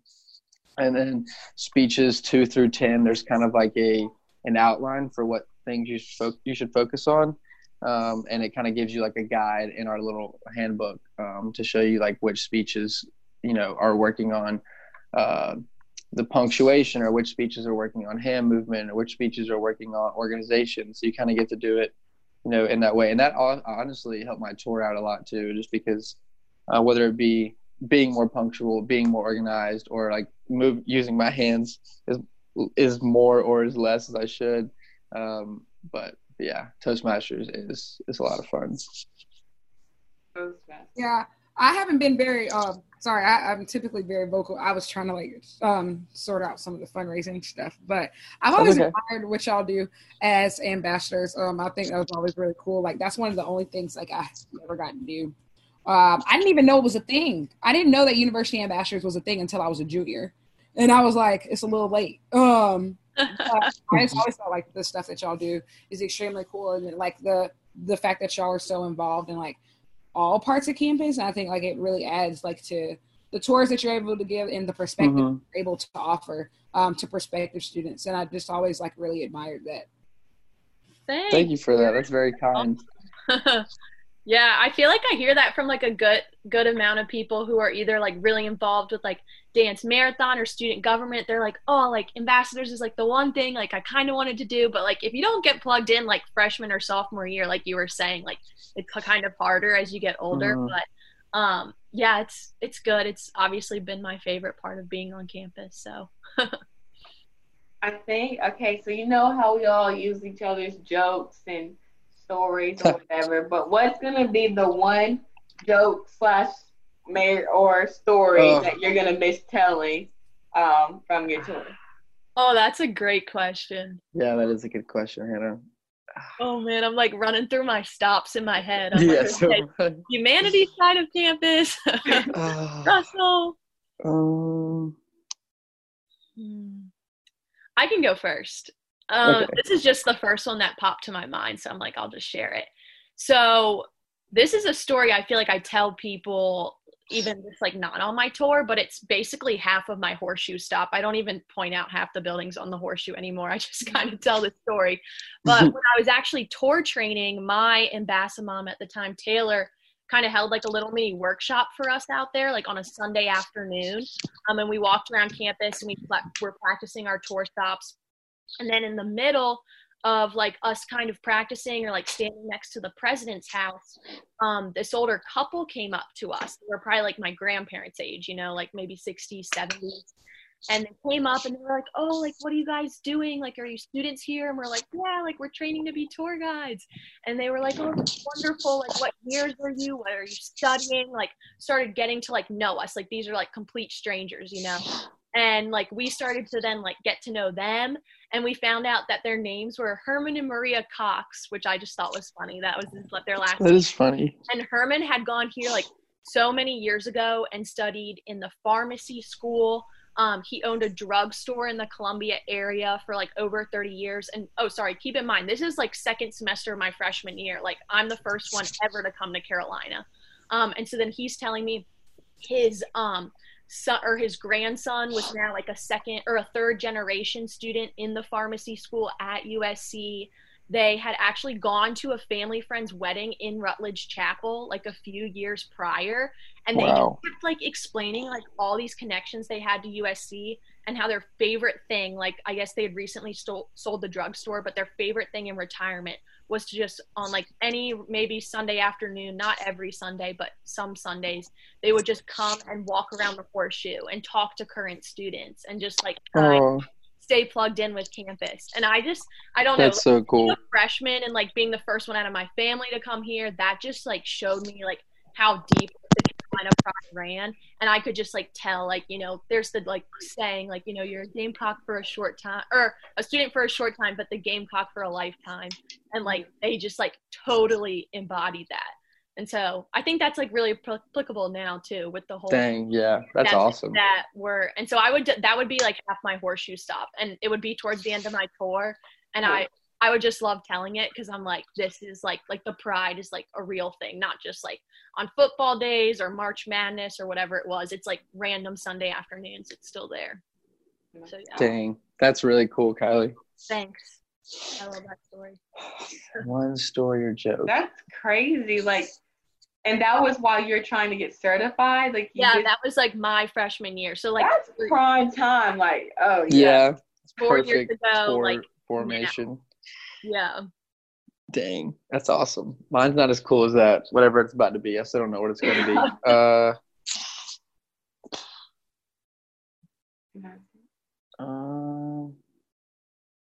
I think telling. This maybe not be a joke. I'm really sorry. I'm not going to answer your question straight on. But probably telling visitors about the Final Four is what I'll miss because they could just tell, like, my face lit up and I just got super giddy about it. And probably, honestly, doing the clapping circle because I do the clapping circle. I've done it every single tour. Really? And, yeah, I've done it every single tour. It's like it's like the favorite part of my tour. And it's also really cool when you have a lot of prospective students that you can sometimes kind of tell that their parents just dragged them on the tour, or maybe they're not, it's like really early. If I was on an early shift and they just do not want to be there, like that was the stop that like got them engaged. And that was the stop that like got them interested if they weren't already interested, just because it's like a very spontaneous thing to do. And spontaneity seems to like lighten people up sometimes. So I'll miss doing that and telling people about the Final Four. And I, of course, would probably make like little dad jokes at every single stop. So it's kind of hard to pick one. Yeah, I'm now thinking about it. It's kind of like for the Final Four, I mean, now it's going to be like people like me, the ambassadors like me who talk about it in like second hand, you know. Mm-hmm. But the last class who really experienced that, the fountain and 5 points and the fountain in front of like T2, is graduating now. So it's really the story, if it's told, it's going to be through secondhand instead of like a firsthand experience, which is crazy to even think about. Yeah, and it's even more sad because the girls are probably going to go back to the Final Four, and it's It was going to happen again.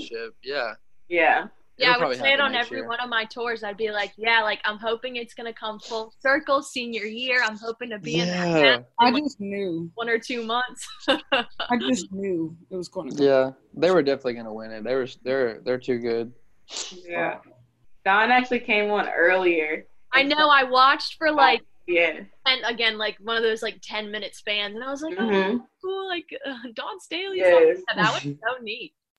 She talked a little bit about it, and she was expressing like her concerns about like even publicity as far as the girls in the media, they're being number one, but for a lot of media sources and ESPN, they weren't really recognized as much as like UConn and other schools, and so she expressed that, but we reassured her that we have all trust in her and the women's basketball team. So if the pandemic took it from us this year, then next year I'm gonna be that Ellen. So yeah, I think they're gonna go get it next year. I really do. But as we've been telling all of our guests, this is much fun as we're having. This is all for charity. So we've had people give as much as $1. We've had people give as much as $250. So click the link and give to the UofSC COVID-19 Relief Fund. Every little bit counts. We are now at, I'll do a little check. That's what I've been fiddling with this entire time. We are currently at $1,316.01. Nice. Heck yeah. Yeah. So I'll definitely do that. We are so thankful that you guys came on. And thank you. I know like as seniors, it's really hard, but thank you for your service to this university. As university ambassadors, y'all really are the first line of defense for all of our future Gamecocks. And I think like a lot of times y'all are really unsung heroes, a lot of the work that y'all do. And it's so thankful. So, it's so good and it's so necessary. And even though like y'all probably won't get the swan song that y'all deserve, like truly this university is better because of your leadership. Oh, that's so kind. Makes me feel good. Yeah, that is so kind. Thank you. I have 3 more quick questions, and some are rapid fire and one is like a memory. But the first one is, of course, and we always ask this: horseshoe or Gibbs? Gibbs gang. No, not 2 Gibbs. Yeah, I'm sorry. Oh my goodness. Oh no. Horseshoe all the way. I did not know you said at the end. When I say my horseshoe, I was like at the end. I went at the end. But oh my goodness. Okay, and then favorite shift. Favorite time to do shift. Oh wow. I was a big Monday morning girl for a while because I like being from like out of state. I liked getting those out of staters on either Monday or Friday, but I'd rather work Monday. But I don't know. I was on Thursday 2 to 5 this semester, and Thursday afternoons were fun. Like, you would still get the people coming in for the weekend, but it wasn't slammed like Friday and Monday, so you'd get to know like the other ambassadors on your shift. Mm-hmm. So I don't know if you ever have the chance, Hannah. Thursday 2 to 5, it's a good time. I'm looking into it.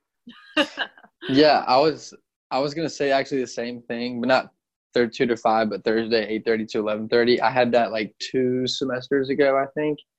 And it kind of was the same thing, like where you have like a little bit of, it was like kind of crowded, but more importantly, I love just sitting and talking to other ambassadors on my shift. And of course, obviously when visitors come in, we'd have to not like, we have to stop talking, whatever, but like getting to know the rookies a little more, getting to know my coaches a little more on my shift was definitely a lot of fun, because I had Thursdays 8:30 to 11:30 twice. One is a rookie and one is a coach, which was a lot of fun. And then I had Wednesdays this past semester. Wednesdays is actually kind of cool. I enjoyed Wednesdays, but Thursdays is probably my favorite.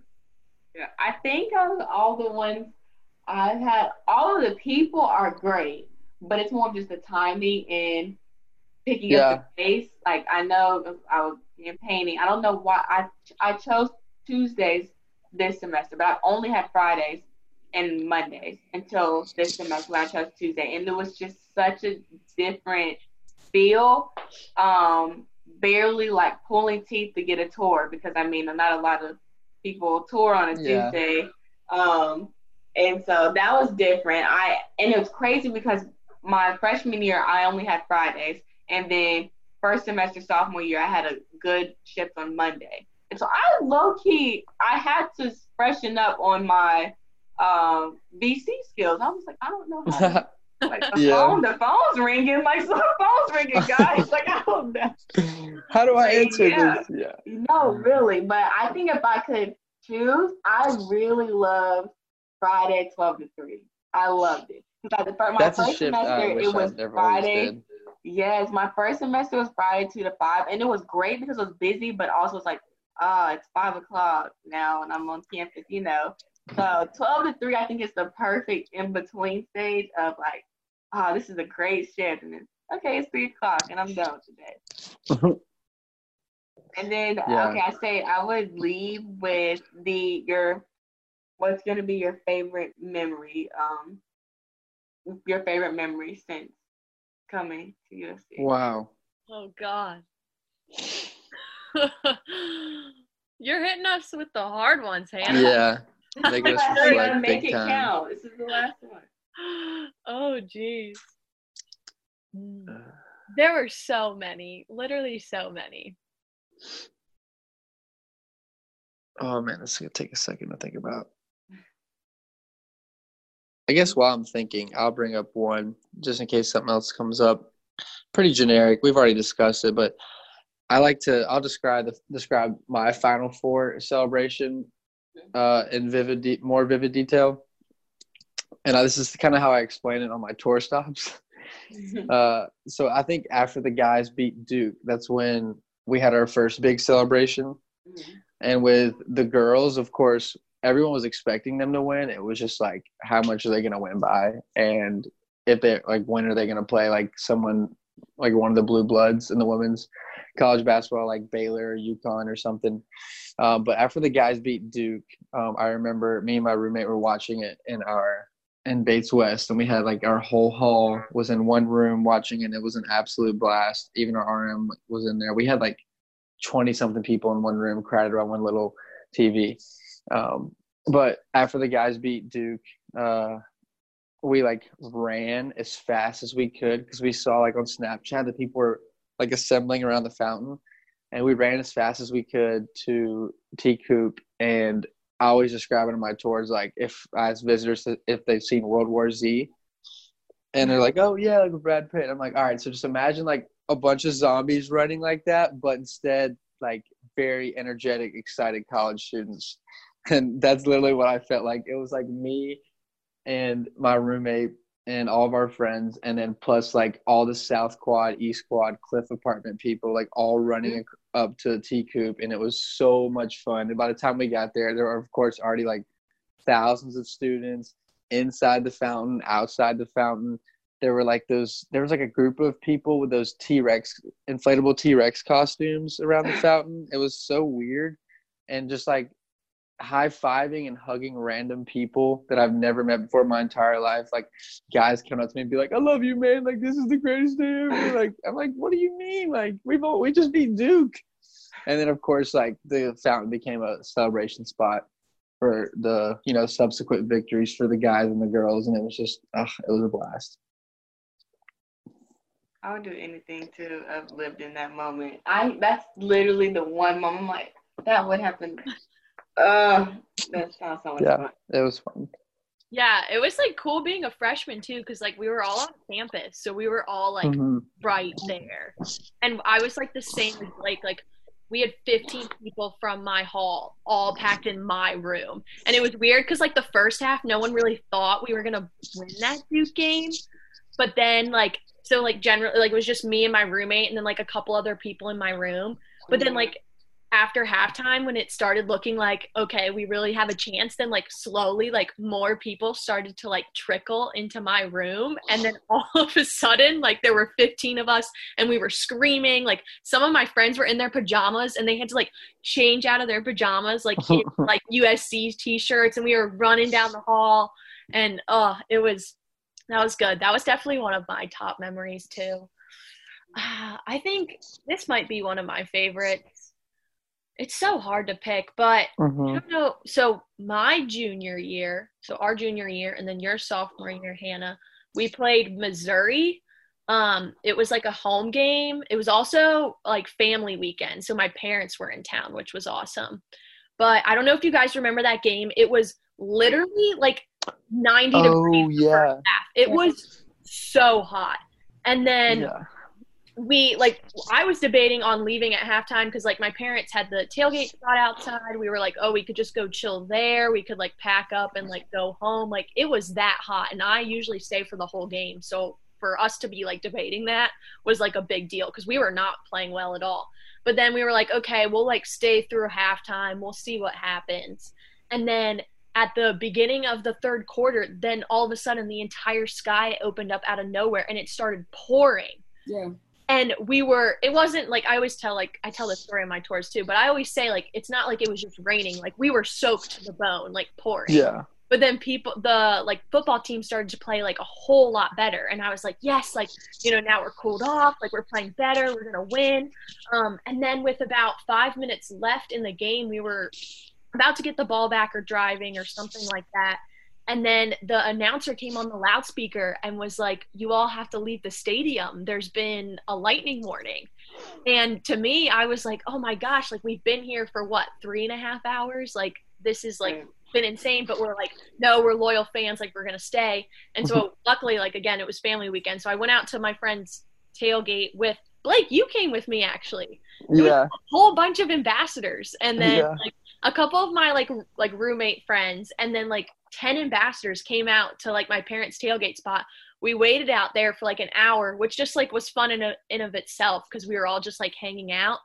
And then I remember going back into the stadium because at this point it had been like 4.5 hours since kickoff.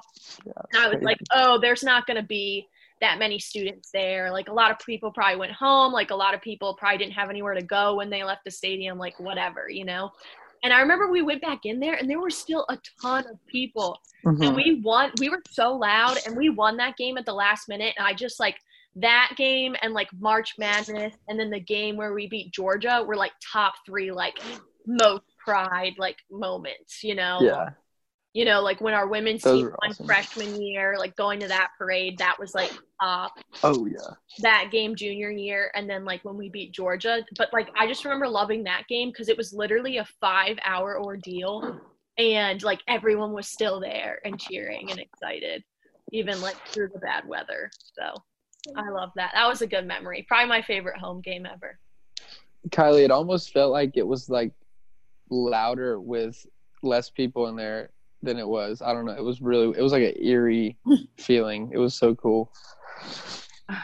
And then I just want, especially as ambassadors, like we give tours to prospective students. So a lot of the people, if not all of them that come here, they've taken a tour from one of us, ambassadors. And so having them going through this time, they're getting like their graduation completely, most of them taken away from them, and no prom, things of that nature. And then coming to the uncertainty of not knowing what this fall will look like. Do you guys have any advice for the students that probably led to come to the place that you love to call home for your 4 years? Oh, that's such a good question. And it's like I have a younger brother who's a senior. And so he's not really getting prom. They still haven't called off his graduation yet, but I mean, it's probably going to be called off. So like, I kind of see it happening too. It's weird because we're both home, we're both seniors, but like one's in college, one's in high school.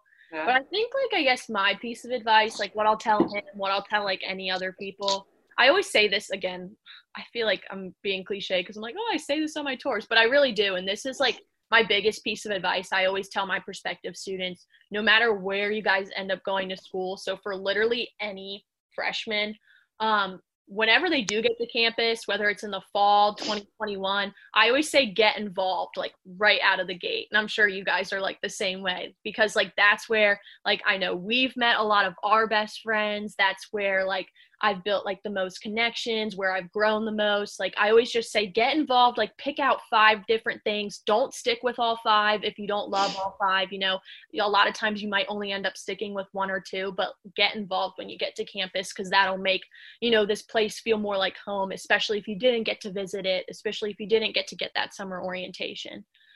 So that would probably be my piece of advice. Yeah, that's really good, Kylie. I think mine would be probably to, I guess, cling tight to the memories that you did make the previous like 4 years for all the high schoolers, and just reflect on everything you've done and all like the positive memories you've had, like all the maybe the negative ones, the stuff that you've had to learn from, and then most importantly, like try to look forward to the next 4 years, or if, you know, hopefully if they come to USC, that'd be great. But even if not, like we say in our tours, I'm sure a lot of us, like hopefully they can find their home.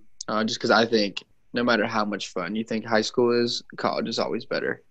Like it is just exponentially better. So just, yeah, cling tight to the memories you had, but most importantly, look forward, because you're going to have the best 4 years of your life once coronavirus doesn't start or stop kicking our butt. So. As a senior, I definitely agree with both of those. I mean, getting involved was the best thing like I've ever done. And I mean, like I thought, like high school, I hated high school for the most part, but I loved marching band. But like college blew high school out of the water. Yeah.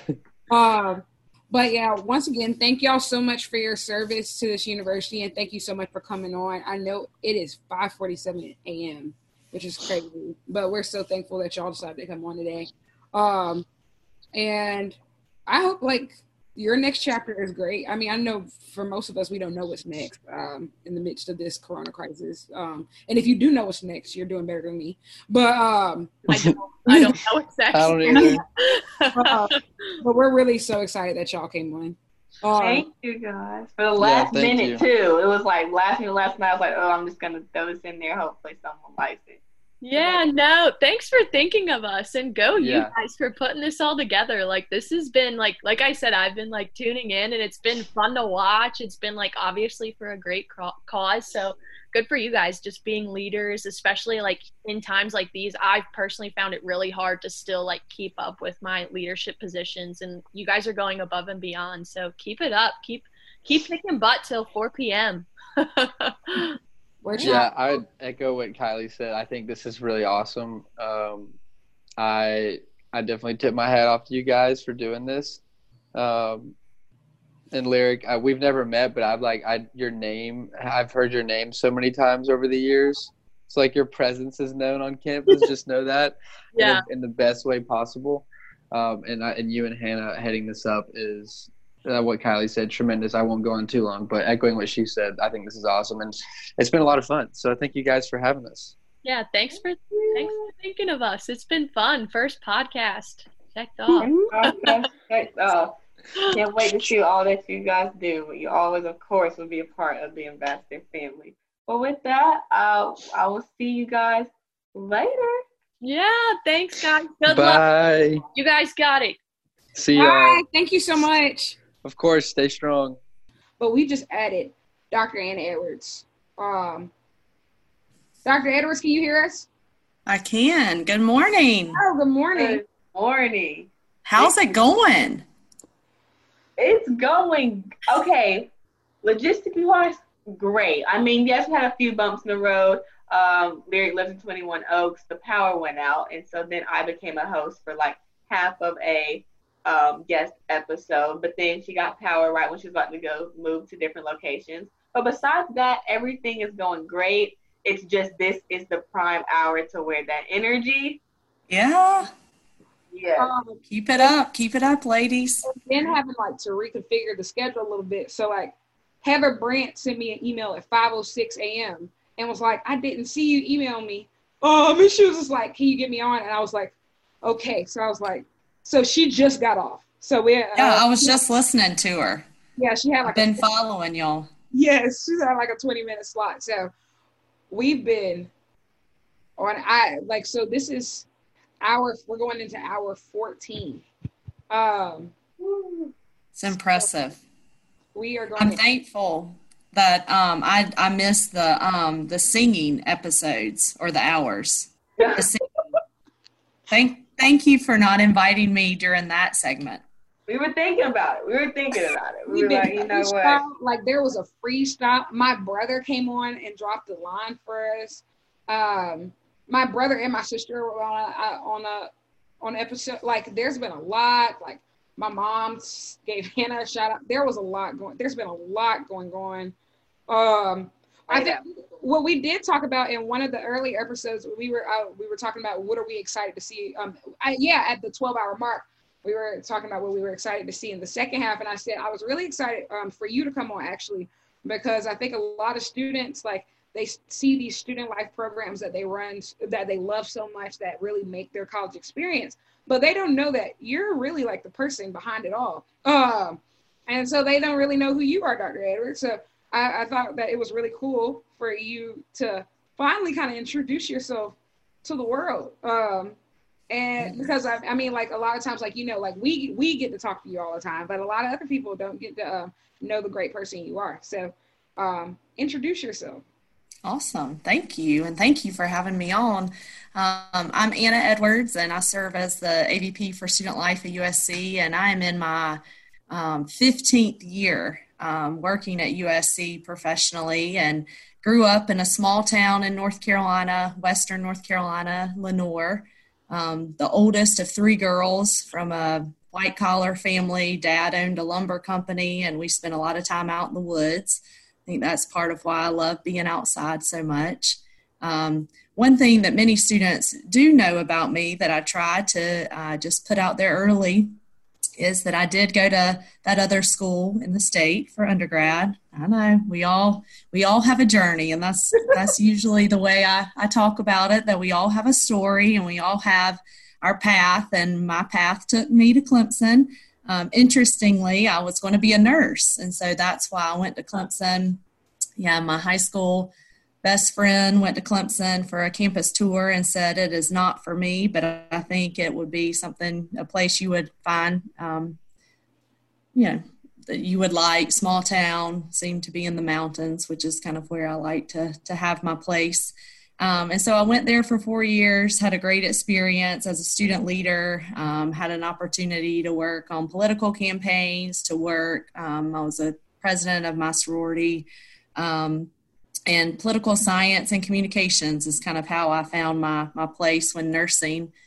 It was my first semester, and I often tell students that, again, we all have a journey and we all have those bumps in the road. And my bump was freshman year. I took 4 sciences. I took psychology, sociology, biology, and chemistry.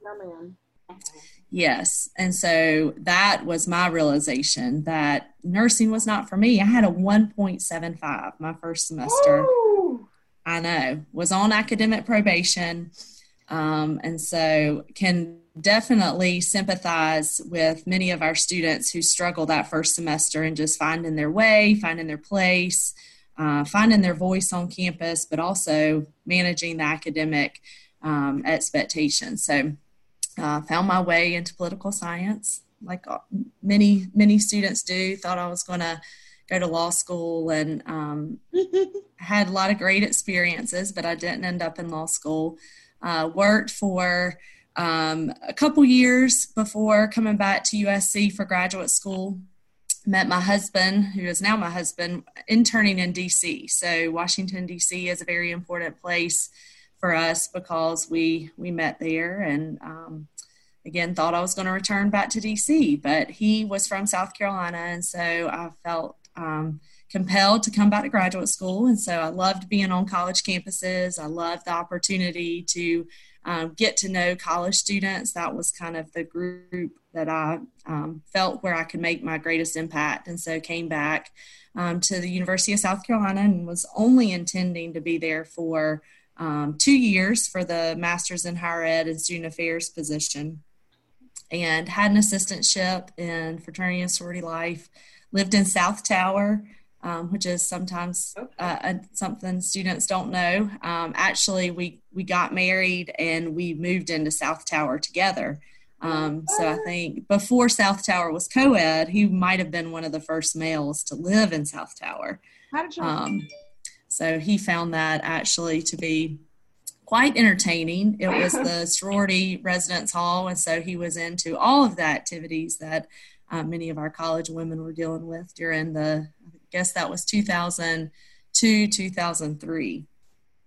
And really intended to leave South Carolina after my graduate program and move on, but have had a really incredible opportunity to grow as a person, to grow as a leader, and to watch our campus change over the last 15 years, really, as a professional. And, I find it to be one of the greatest opportunities of my life to lead the Department of Student Life. I'm fairly new into this role. I'm going into my third year as the AVP. I spent 10 years as a director of student services and learned a lot about the university, learned a lot about how things got done, learned a lot about students and how to work with students to create change on campus or to help students get done what they want to get done. And so it's been a great ride, and I love South Carolina, and even threw on a little bit of Garnet today just to remind myself how much I love Garnet.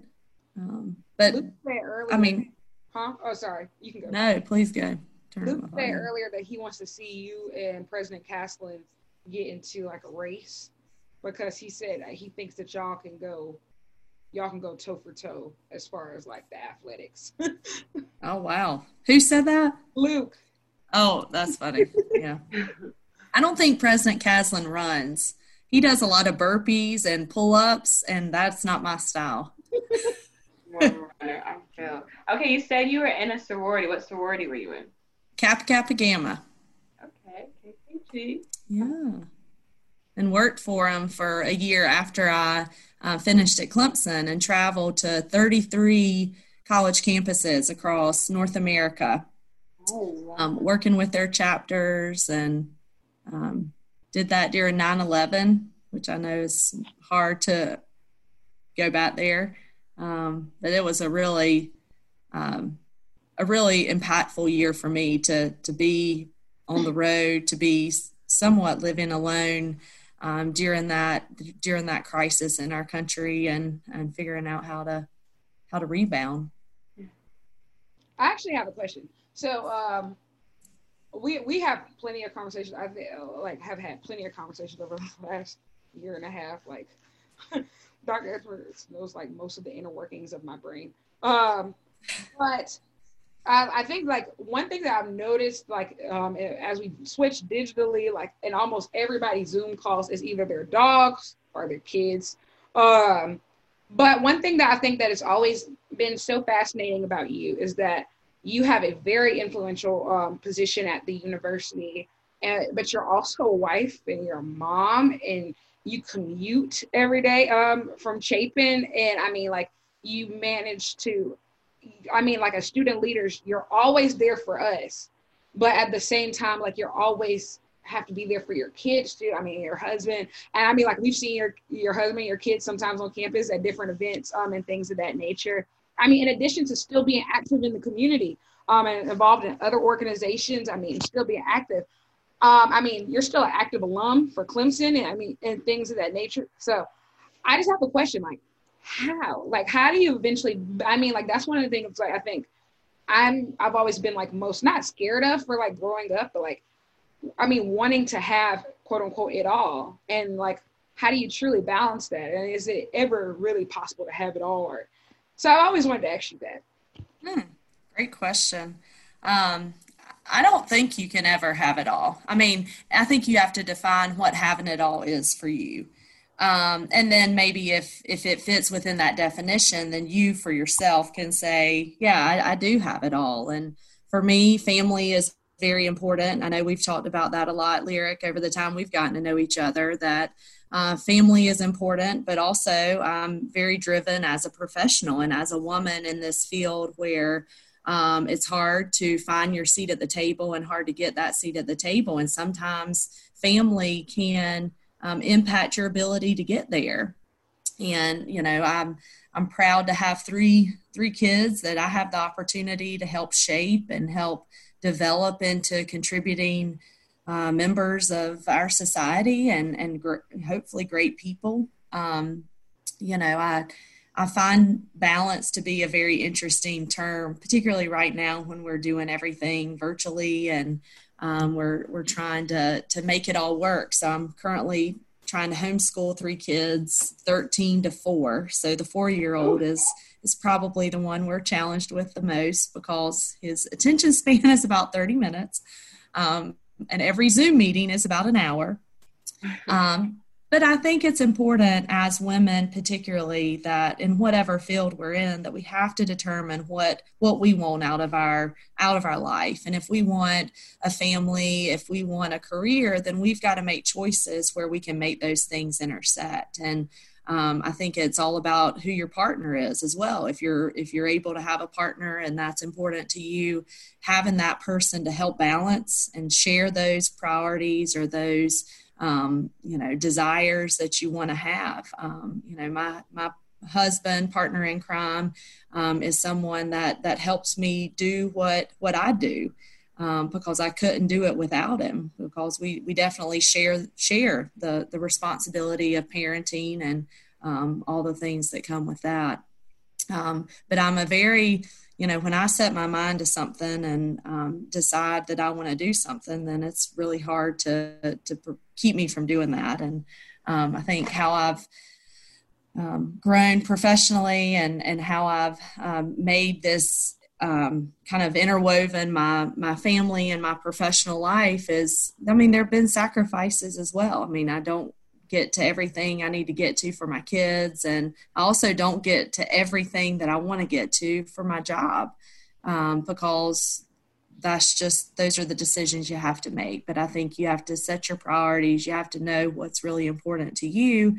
And then you just have to make it work, and you have to make sacrifices along the way to make it work. And I know you two will be in that position, whether it's, sooner or later, but where you have to really start making some decisions on what do you really want out of this life that we have, and how do you want to make a difference, and how do you want to help contribute. And there are days where it is ugly, particularly these days. It's really hard, and but life is hard, and we've got a great opportunity to really help kids and college students navigate a pandemic. And again, I think it's a really incredible responsibility that I have and many others have, and it's all about teamwork. If I'm not mistaken, weren't you pregnant while you were finishing off your doctoral program? I was. And working a full-time job at the same. Yeah. How was that? Hats off to you. That's Thank absolutely you. Incredible. And my research was on white men and their drinking patterns in fraternities. So I did this whole study on masculinity and alcohol, and of course found out I was carrying a male. So that was fascinating.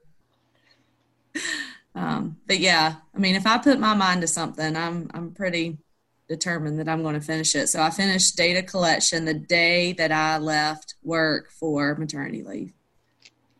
And then I know you're motivated to where you said if you put your mind into something, you will complete it. But how is it not just checking off the boxes, but even just balancing? So how is it do you have to have a clear cutoff time, or is there some times where do you give something up for something else? Of course, family is totally different, but still with all that you're involved in, and especially in that time with doctoral degree, having a full-time job, and then carrying a child, how is it? Is it sometimes difficult?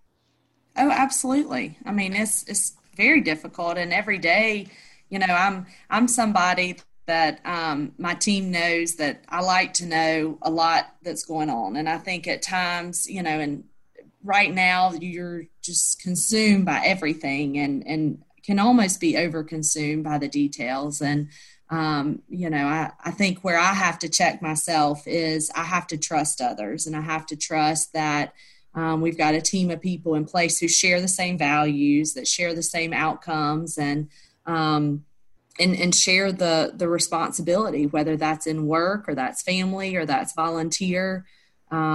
On May the 7th, I will assume the presidency of the Junior League of Columbia, which is a volunteer organization here in Columbia that supports healthy kids and families in our community in the Midlands, and has given a great deal of money and volunteer time to Richland One and also to associated programs in this community. And when you think about the responsibilities that come with that on top of family and job, but again, there's a team in place. It's not about the person at the top. It's not about the person in the role.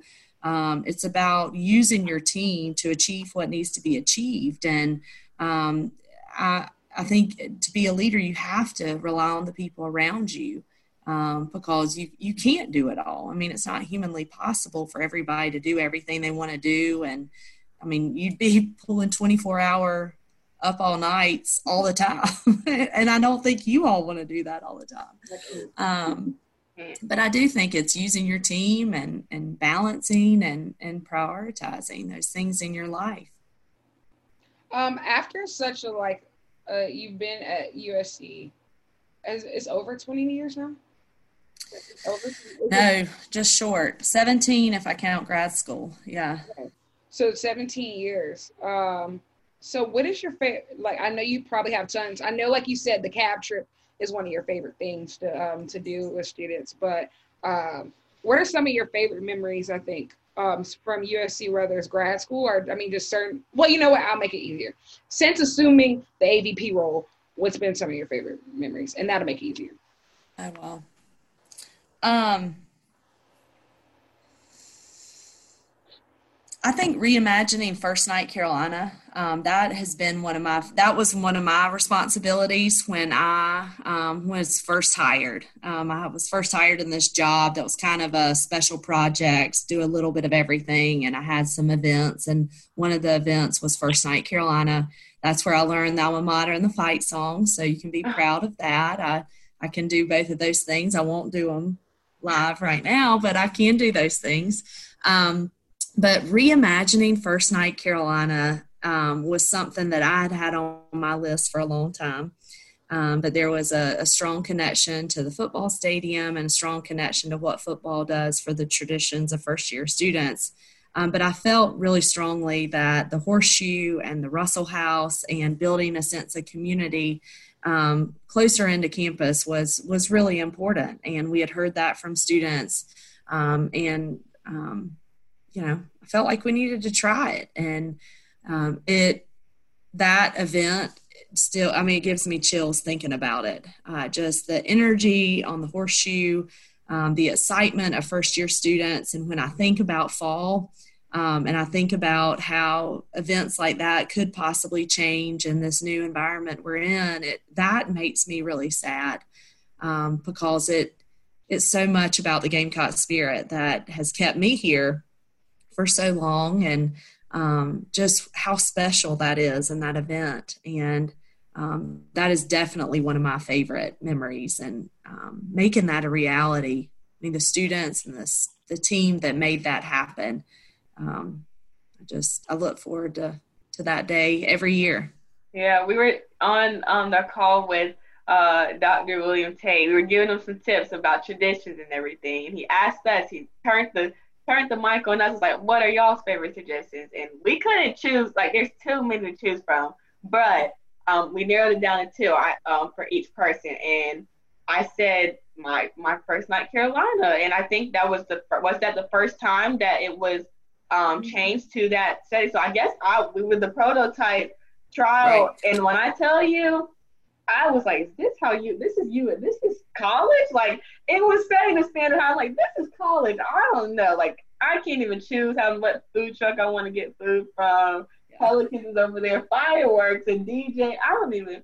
It was amazing. And then this past year, we were talking like neither of us were freshmen this year, but we definitely made an appearance. She spoke and hosted, and then I just made an appearance as a regular student at First Night Carolina. Like it was what you guys did an amazing job. I don't know what it was before, but I just know that is the time. Like, and technically, like of course freshmen move in and it's that night, but for upperclassmen, you really have to be in tune, like, because classes don't start until a little bit later. So it's like, okay, but when is First Night Carolina? So for a student, upperclassmen to be so in tune or enjoy that experience so much to where they will come to campus early in order to experience that before classes, I think says a lot.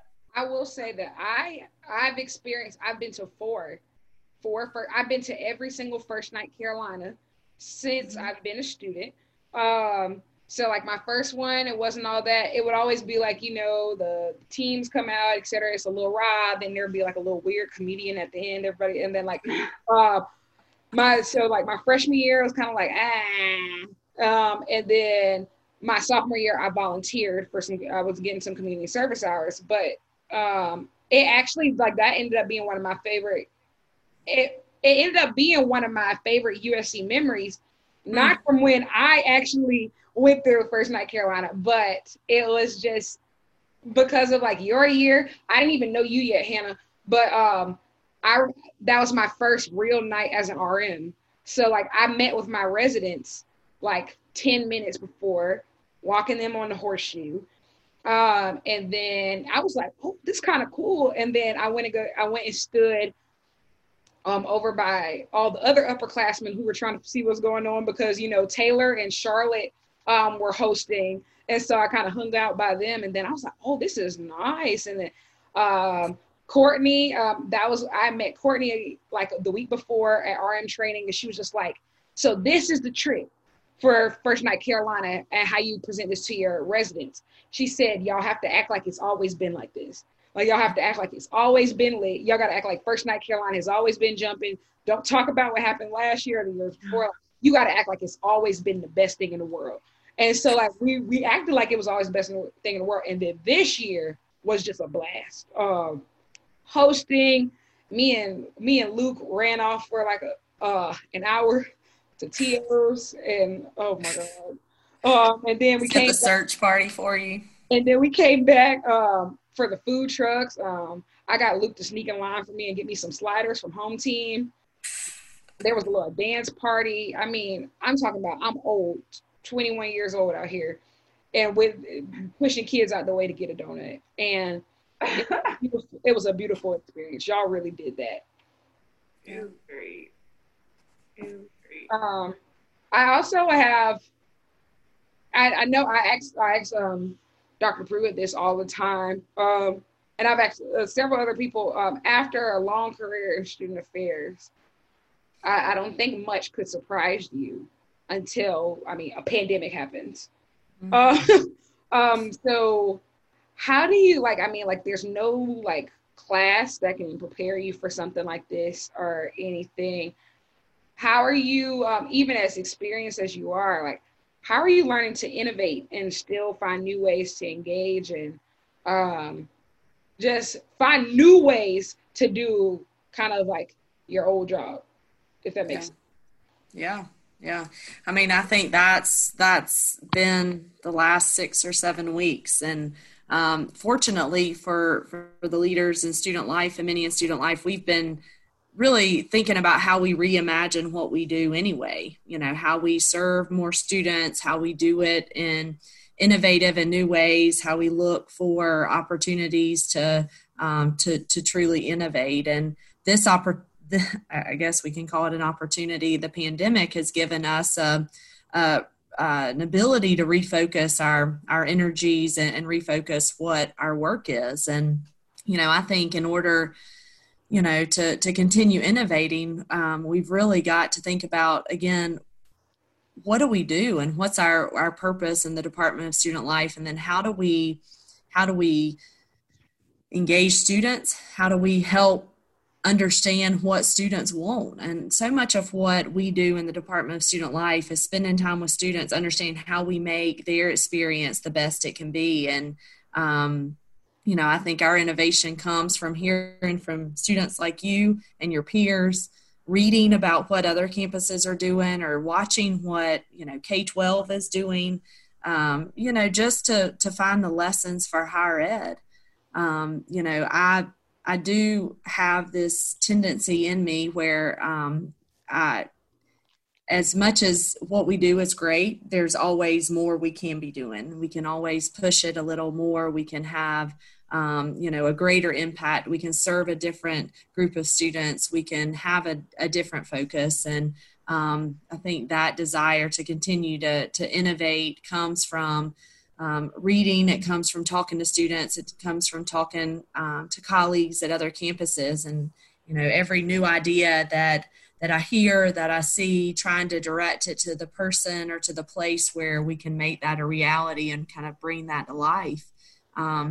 But I think this pandemic has forced all of us to really focus on what our true priorities are and what is truly mission critical. Because those things that are mission critical have been able to maintain during this time. We've been able to host Hip Hop Wednesday. We've been able to host virtual comedians. We've been able to host virtual trivias and escape rooms, online fitness classes. So we've done a lot of things that are core to our mission. I think where we're going to be challenged when we come out of this is how do we navigate and continue to innovate in an environment where we're going to have restrictions. We're going to have to limit the number of people who come to events. We're going to have some additional layers in the student programming side that, make your head spin a little bit, honestly, because it challenges the enterprise and it challenges the environment so much that just got to find the headspace to go there and think about it and to come up with a plan. And I think, we've got a lot of creative people on our staff and got incredible student leaders who help come up with those plans. And it's almost like you got to put pen to paper and you got to start mapping out how some of these programs will look when there's a new idea, how we move something off the books or off our calendar to make room for something new. And, innovation is hard, and innovation takes a lot of creativity. And I think sometimes people think new ideas just come, but new ideas really require a lot of time and energy and, a lot of scratch marks on a piece of paper to make it right. And then, you just got to take some action and do it. And then, evaluate what worked and what didn't work. But I think this pandemic is going to give us a really incredible opportunity to innovate and to be creative and not be so complicated. I mean, so much of what this has taught us is you can simply, I know it wasn't simply to put this together, but you can simply connect with people. And we create, in my opinion, sometimes a really complicated process of connecting with people or making things fit. And so I think, innovation is not always adding more. It's sometimes looking to how we can simplify and make things more meaningful. Yeah. And I know, like you mentioned, even you mentioned that this wasn't simple to put together, but relatively for what it was worth, we had this idea maybe a week and a half ago, and still then it was kind of just an idea into roughly a week to 5 days ago, and then still we didn't come up with the list until last night. Yesterday. It's now the night before last. Yeah, because it's now Saturday. Right. So 2 days. I don't even know where we're at. But and then the link we didn't officially test the link until an hour before. So how everything worked out and how well it's going, it was pretty simple for just, last minute come together. It worked out, and that this is where we've been talking about it throughout the podcast, where Lyric and I are different. She can go off the bat and just bring stuff together and works, and I have to plan. But it showed me how sometimes we overcomplicate things. Basically, if I'm the number one person, I will overcomplicate a situation. Or if I hear a big idea, like Lyric's a visionary, and I'm definitely an executor. So hear a big idea, I'm like, what about this? How are we even gonna go about it? I don't even know where to start. Where we just overcomplicate some things. Just press share on a Zoom, press live, and just talk for 24 hours and let people come in and out. Like, and I really thought this was like, I don't know. I have no idea, but it really goes to show that's one lesson that I'm learning throughout this pandemic. To not stress over everything. It's not worth it, because at the end of the day, a pandemic can happen, you know? And so then you stress all for nothing, and then stop overcomplicating things, because that's unnecessary too. I'm glad you brought that up. Absolutely. I have a question for you, Dr. Edwards. I'm not actually sure if you can answer it, but I think you can. Hey, since you are, I think you're the first. Like, we've had student affairs grad students on, but you're the first student affairs professional from USC that we've had on. I'm interested to find out who are some of your favorite student leaders that you've been able to work with since you've been here. And I mean, like, obviously it's been a lot, so nobody get mad at her if she doesn't say it. Don't get mad. This is just shouting out. I know, like, they're let's come to month. And they're not, I mean, some of them might be on the show later or have been on the show earlier. I mean, and I know they're not all going to come from student government, because you actually get to see everybody from student media, and then like also like, Carolina Productions and things of that nature. So over your time here, like, who have been some of your favorite student leaders to work with? Gosh, that is definitely a trick question and a difficult question, because when I started in student life, I mentioned First Night Carolina, but I also had the opportunity to run the Student Life Intern Program. So we've somewhat brought that back the last couple years, but it was a group of students who represented really the department. And so I had an opportunity early on in my career to get to know lots of different students in different leadership roles. And I hate to name drop, because I every student that I have the opportunity to work with finds a very special place in my life. And I've got, whether it's notes or it's items that students have given me over the years, my office, which I got to go back to on Thursday just to walk in, and just reminded of the incredible opportunities that I've had here, and the incredible students who have walked through the Russell House or my office. But I do have to tell a story, and these two are probably some of my favorites, because they were early in my career and they just were fun people. But Ryan Holt and Tommy Preston were student body president and vice president. I think it was 2005 or 2006. And this was the year that the federal government required that institutions of higher education celebrate the Constitution. And so, because I was the catch-all for student life, if there was a new idea or just something random, it came into my job. I got tasked with helping plan Constitution Day. And so Tommy and Ryan were the elected student, or two of the elected student body officers, and they wanted to dress up. And they were with Meredith Ross, who is still in Columbia, and maybe you know her. But they wanted to dress up. So I took them to HIPYZ in 5 Points to find their costumes, because they felt that the way that we could fully celebrate the Constitution was to relive the signing of the Constitution. And,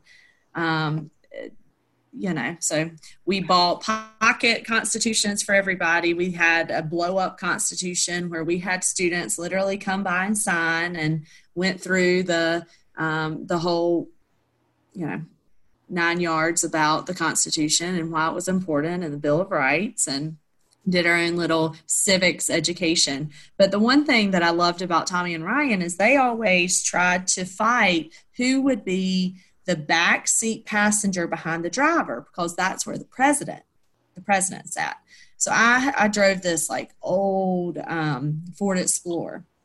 And when we went to HIPYZ, they raced to my car to get to that seat.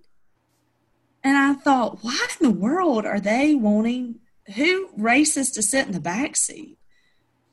And so I got this whole lecture or education about why it's important. The most important person sits behind the driver, the back seat of the driver. And so that was really the year that I had with them as student body president and vice president. They were always up to something.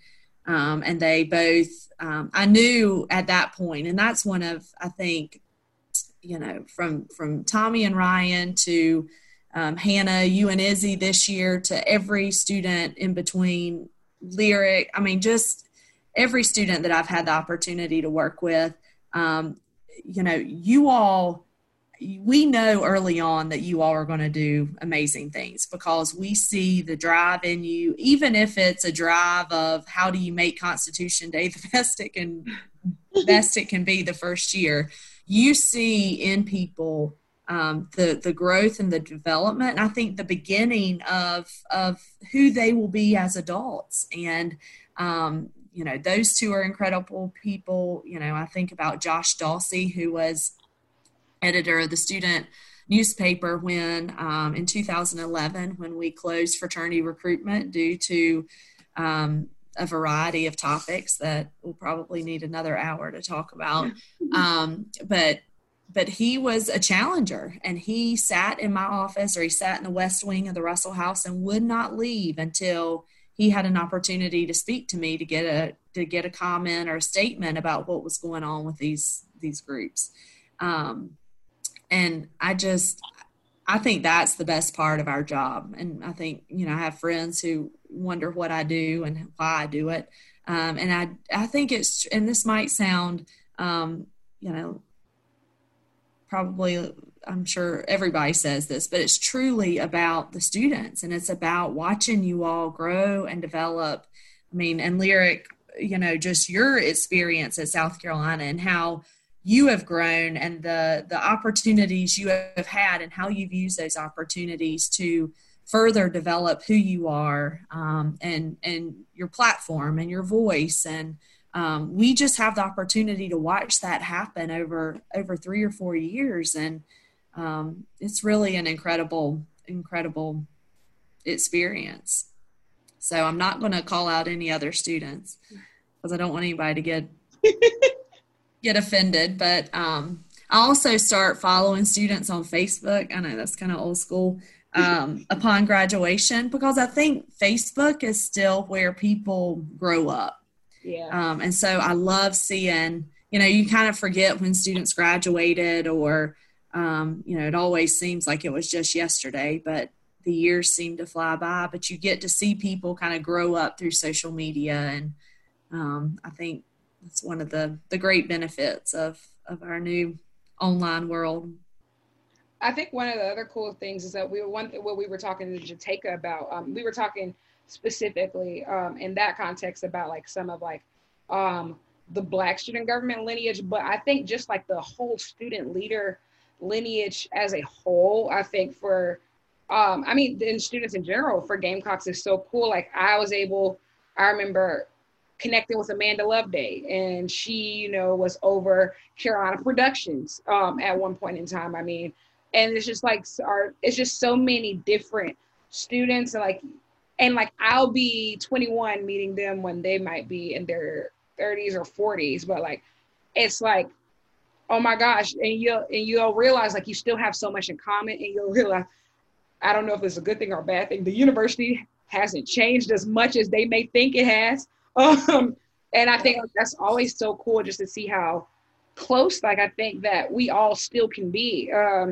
Even though so much time seems like it's passed, but it's just like we all still have so much in common. And so, I think seeing how willing a lot of people are to give back and really participate, even in like an event like this, like so many, like most of the people we've had either work at the university or are alums. And I think the love, that people have for this place and like deep attachments. Like I didn't know, I found out at one point, like there's like a group chat for like old WUSC station DJs, all the editor-in-chiefs gather. I know like a lot of so many of us in student government, like our old, like we have like years and years worth of people, like we still have our group chats and things of that nature.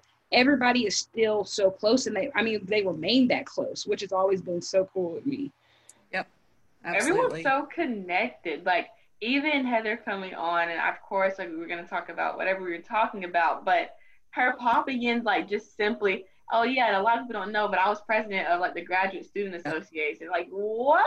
How did we, like we could have talked about that for an hour. Like how was that? So just going on off of lyric with the how connected we are, how this came about, but even just throughout, like it's hard to believe that I'm a sophomore right now, but even the people that you're mentioning, like Anna, you've known like the university for a while now, and then as well as lyric, like you've had 4 years under your belt, like as well as you're just a native of Columbia, like you just know this place like the back of your hand. And then coming in, I mean, I'm like 1.99 years in, and meeting so many of the people that you're talking about. I just feel blessed, like Tommy Preston and coming in with Taylor, being a part of your campaign, Lyric, and then seeing you going to New York with Lyric, and then meeting with Lindsay Richardson, having a phone call, or Yvonne Miller was just on the 1801 Live podcast before starting the Podcast-a-Thon, where I met Jateka, like all of these huge names, Mayor Benjamin, like everyone. It's so, I mean, overwhelming. Like, how did I get the opportunity? But I'm seeing now, it's not even just me. It's just we're connected as a family, whether you're present, you were here, you're about to be here. We had a couple of students from UofSC 24 come on with their summer senior counselors, so summer senior and summer senior counselors. And then later we're going to have just a whole slot for UofSC 24. But just see how we're connected. Like they haven't even gotten here yet, but we just simply DM'd them like, hey, would you want to talk to us? Oh my gosh, yes, I can't wait. And then add this person. And then I met this friend here. And we're like, okay, we're going to add as many people as we can. So that's something that I didn't know what I was getting into when I came to USC. Like, I didn't really know what my path would look like. But that's one thing that ever since coming here, I always talk about the opportunities. But that, it's priceless. We always talk about networking and connections, but you cannot get it. I don't know where else you could get it like we have it here. Yeah. And I sent, and I know I'm getting close to the end of my time, but I sent some emails to some admitted students this week, just reminding them what a great place it is. And in my email, I said that, you know, of course I'm biased and you would expect this to come from me, but I truly believe that what sets USC apart from other institutions is the student experience. Because I talk to my colleagues at other campuses, and I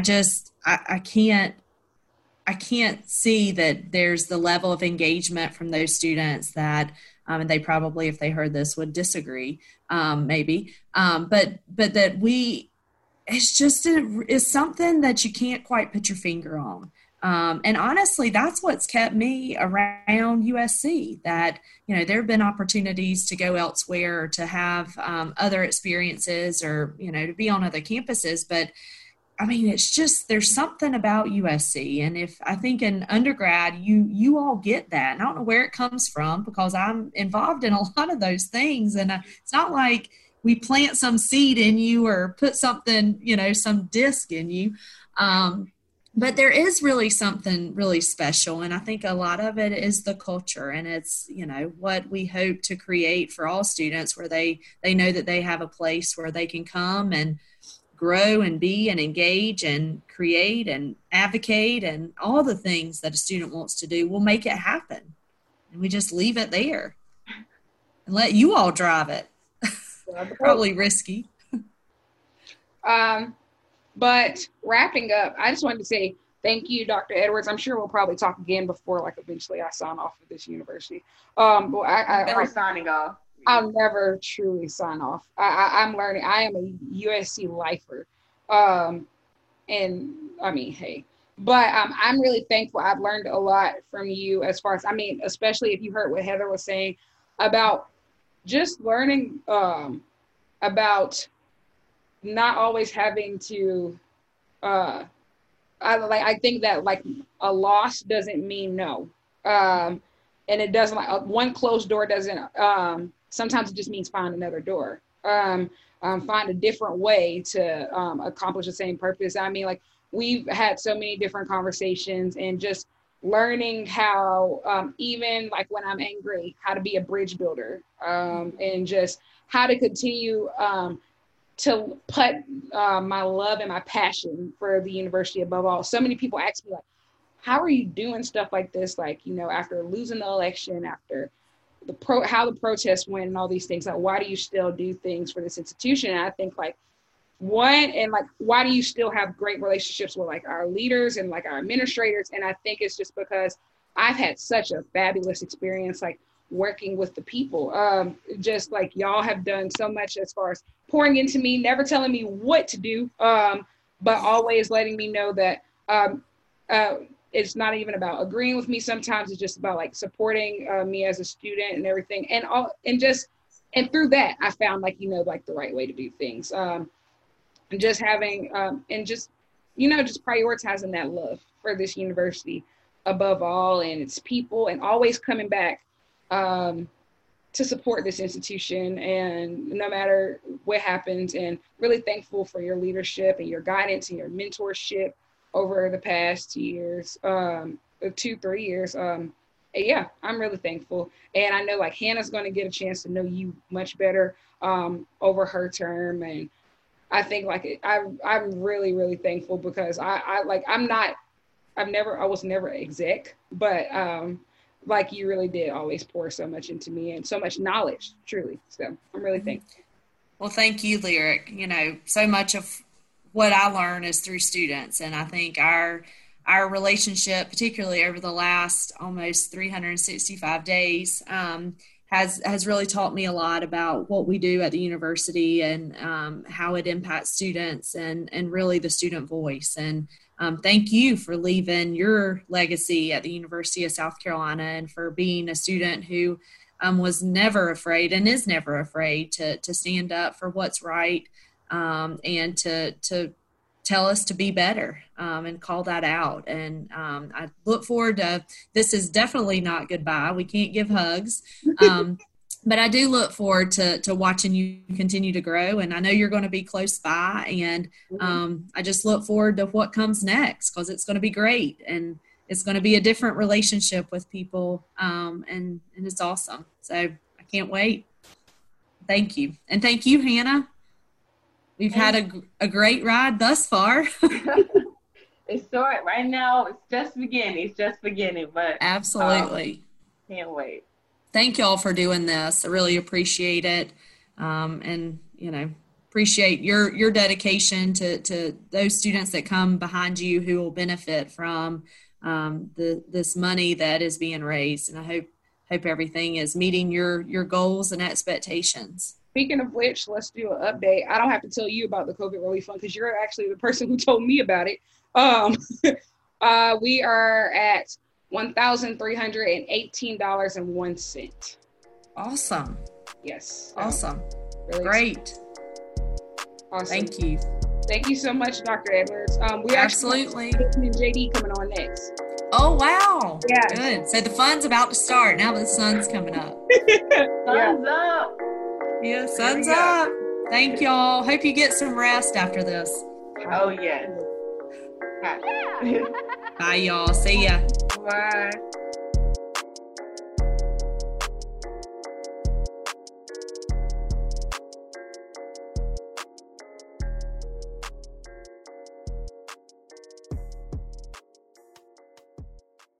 The Patchwork Feminist Podcast is part of the Garnet Media Group podcast network.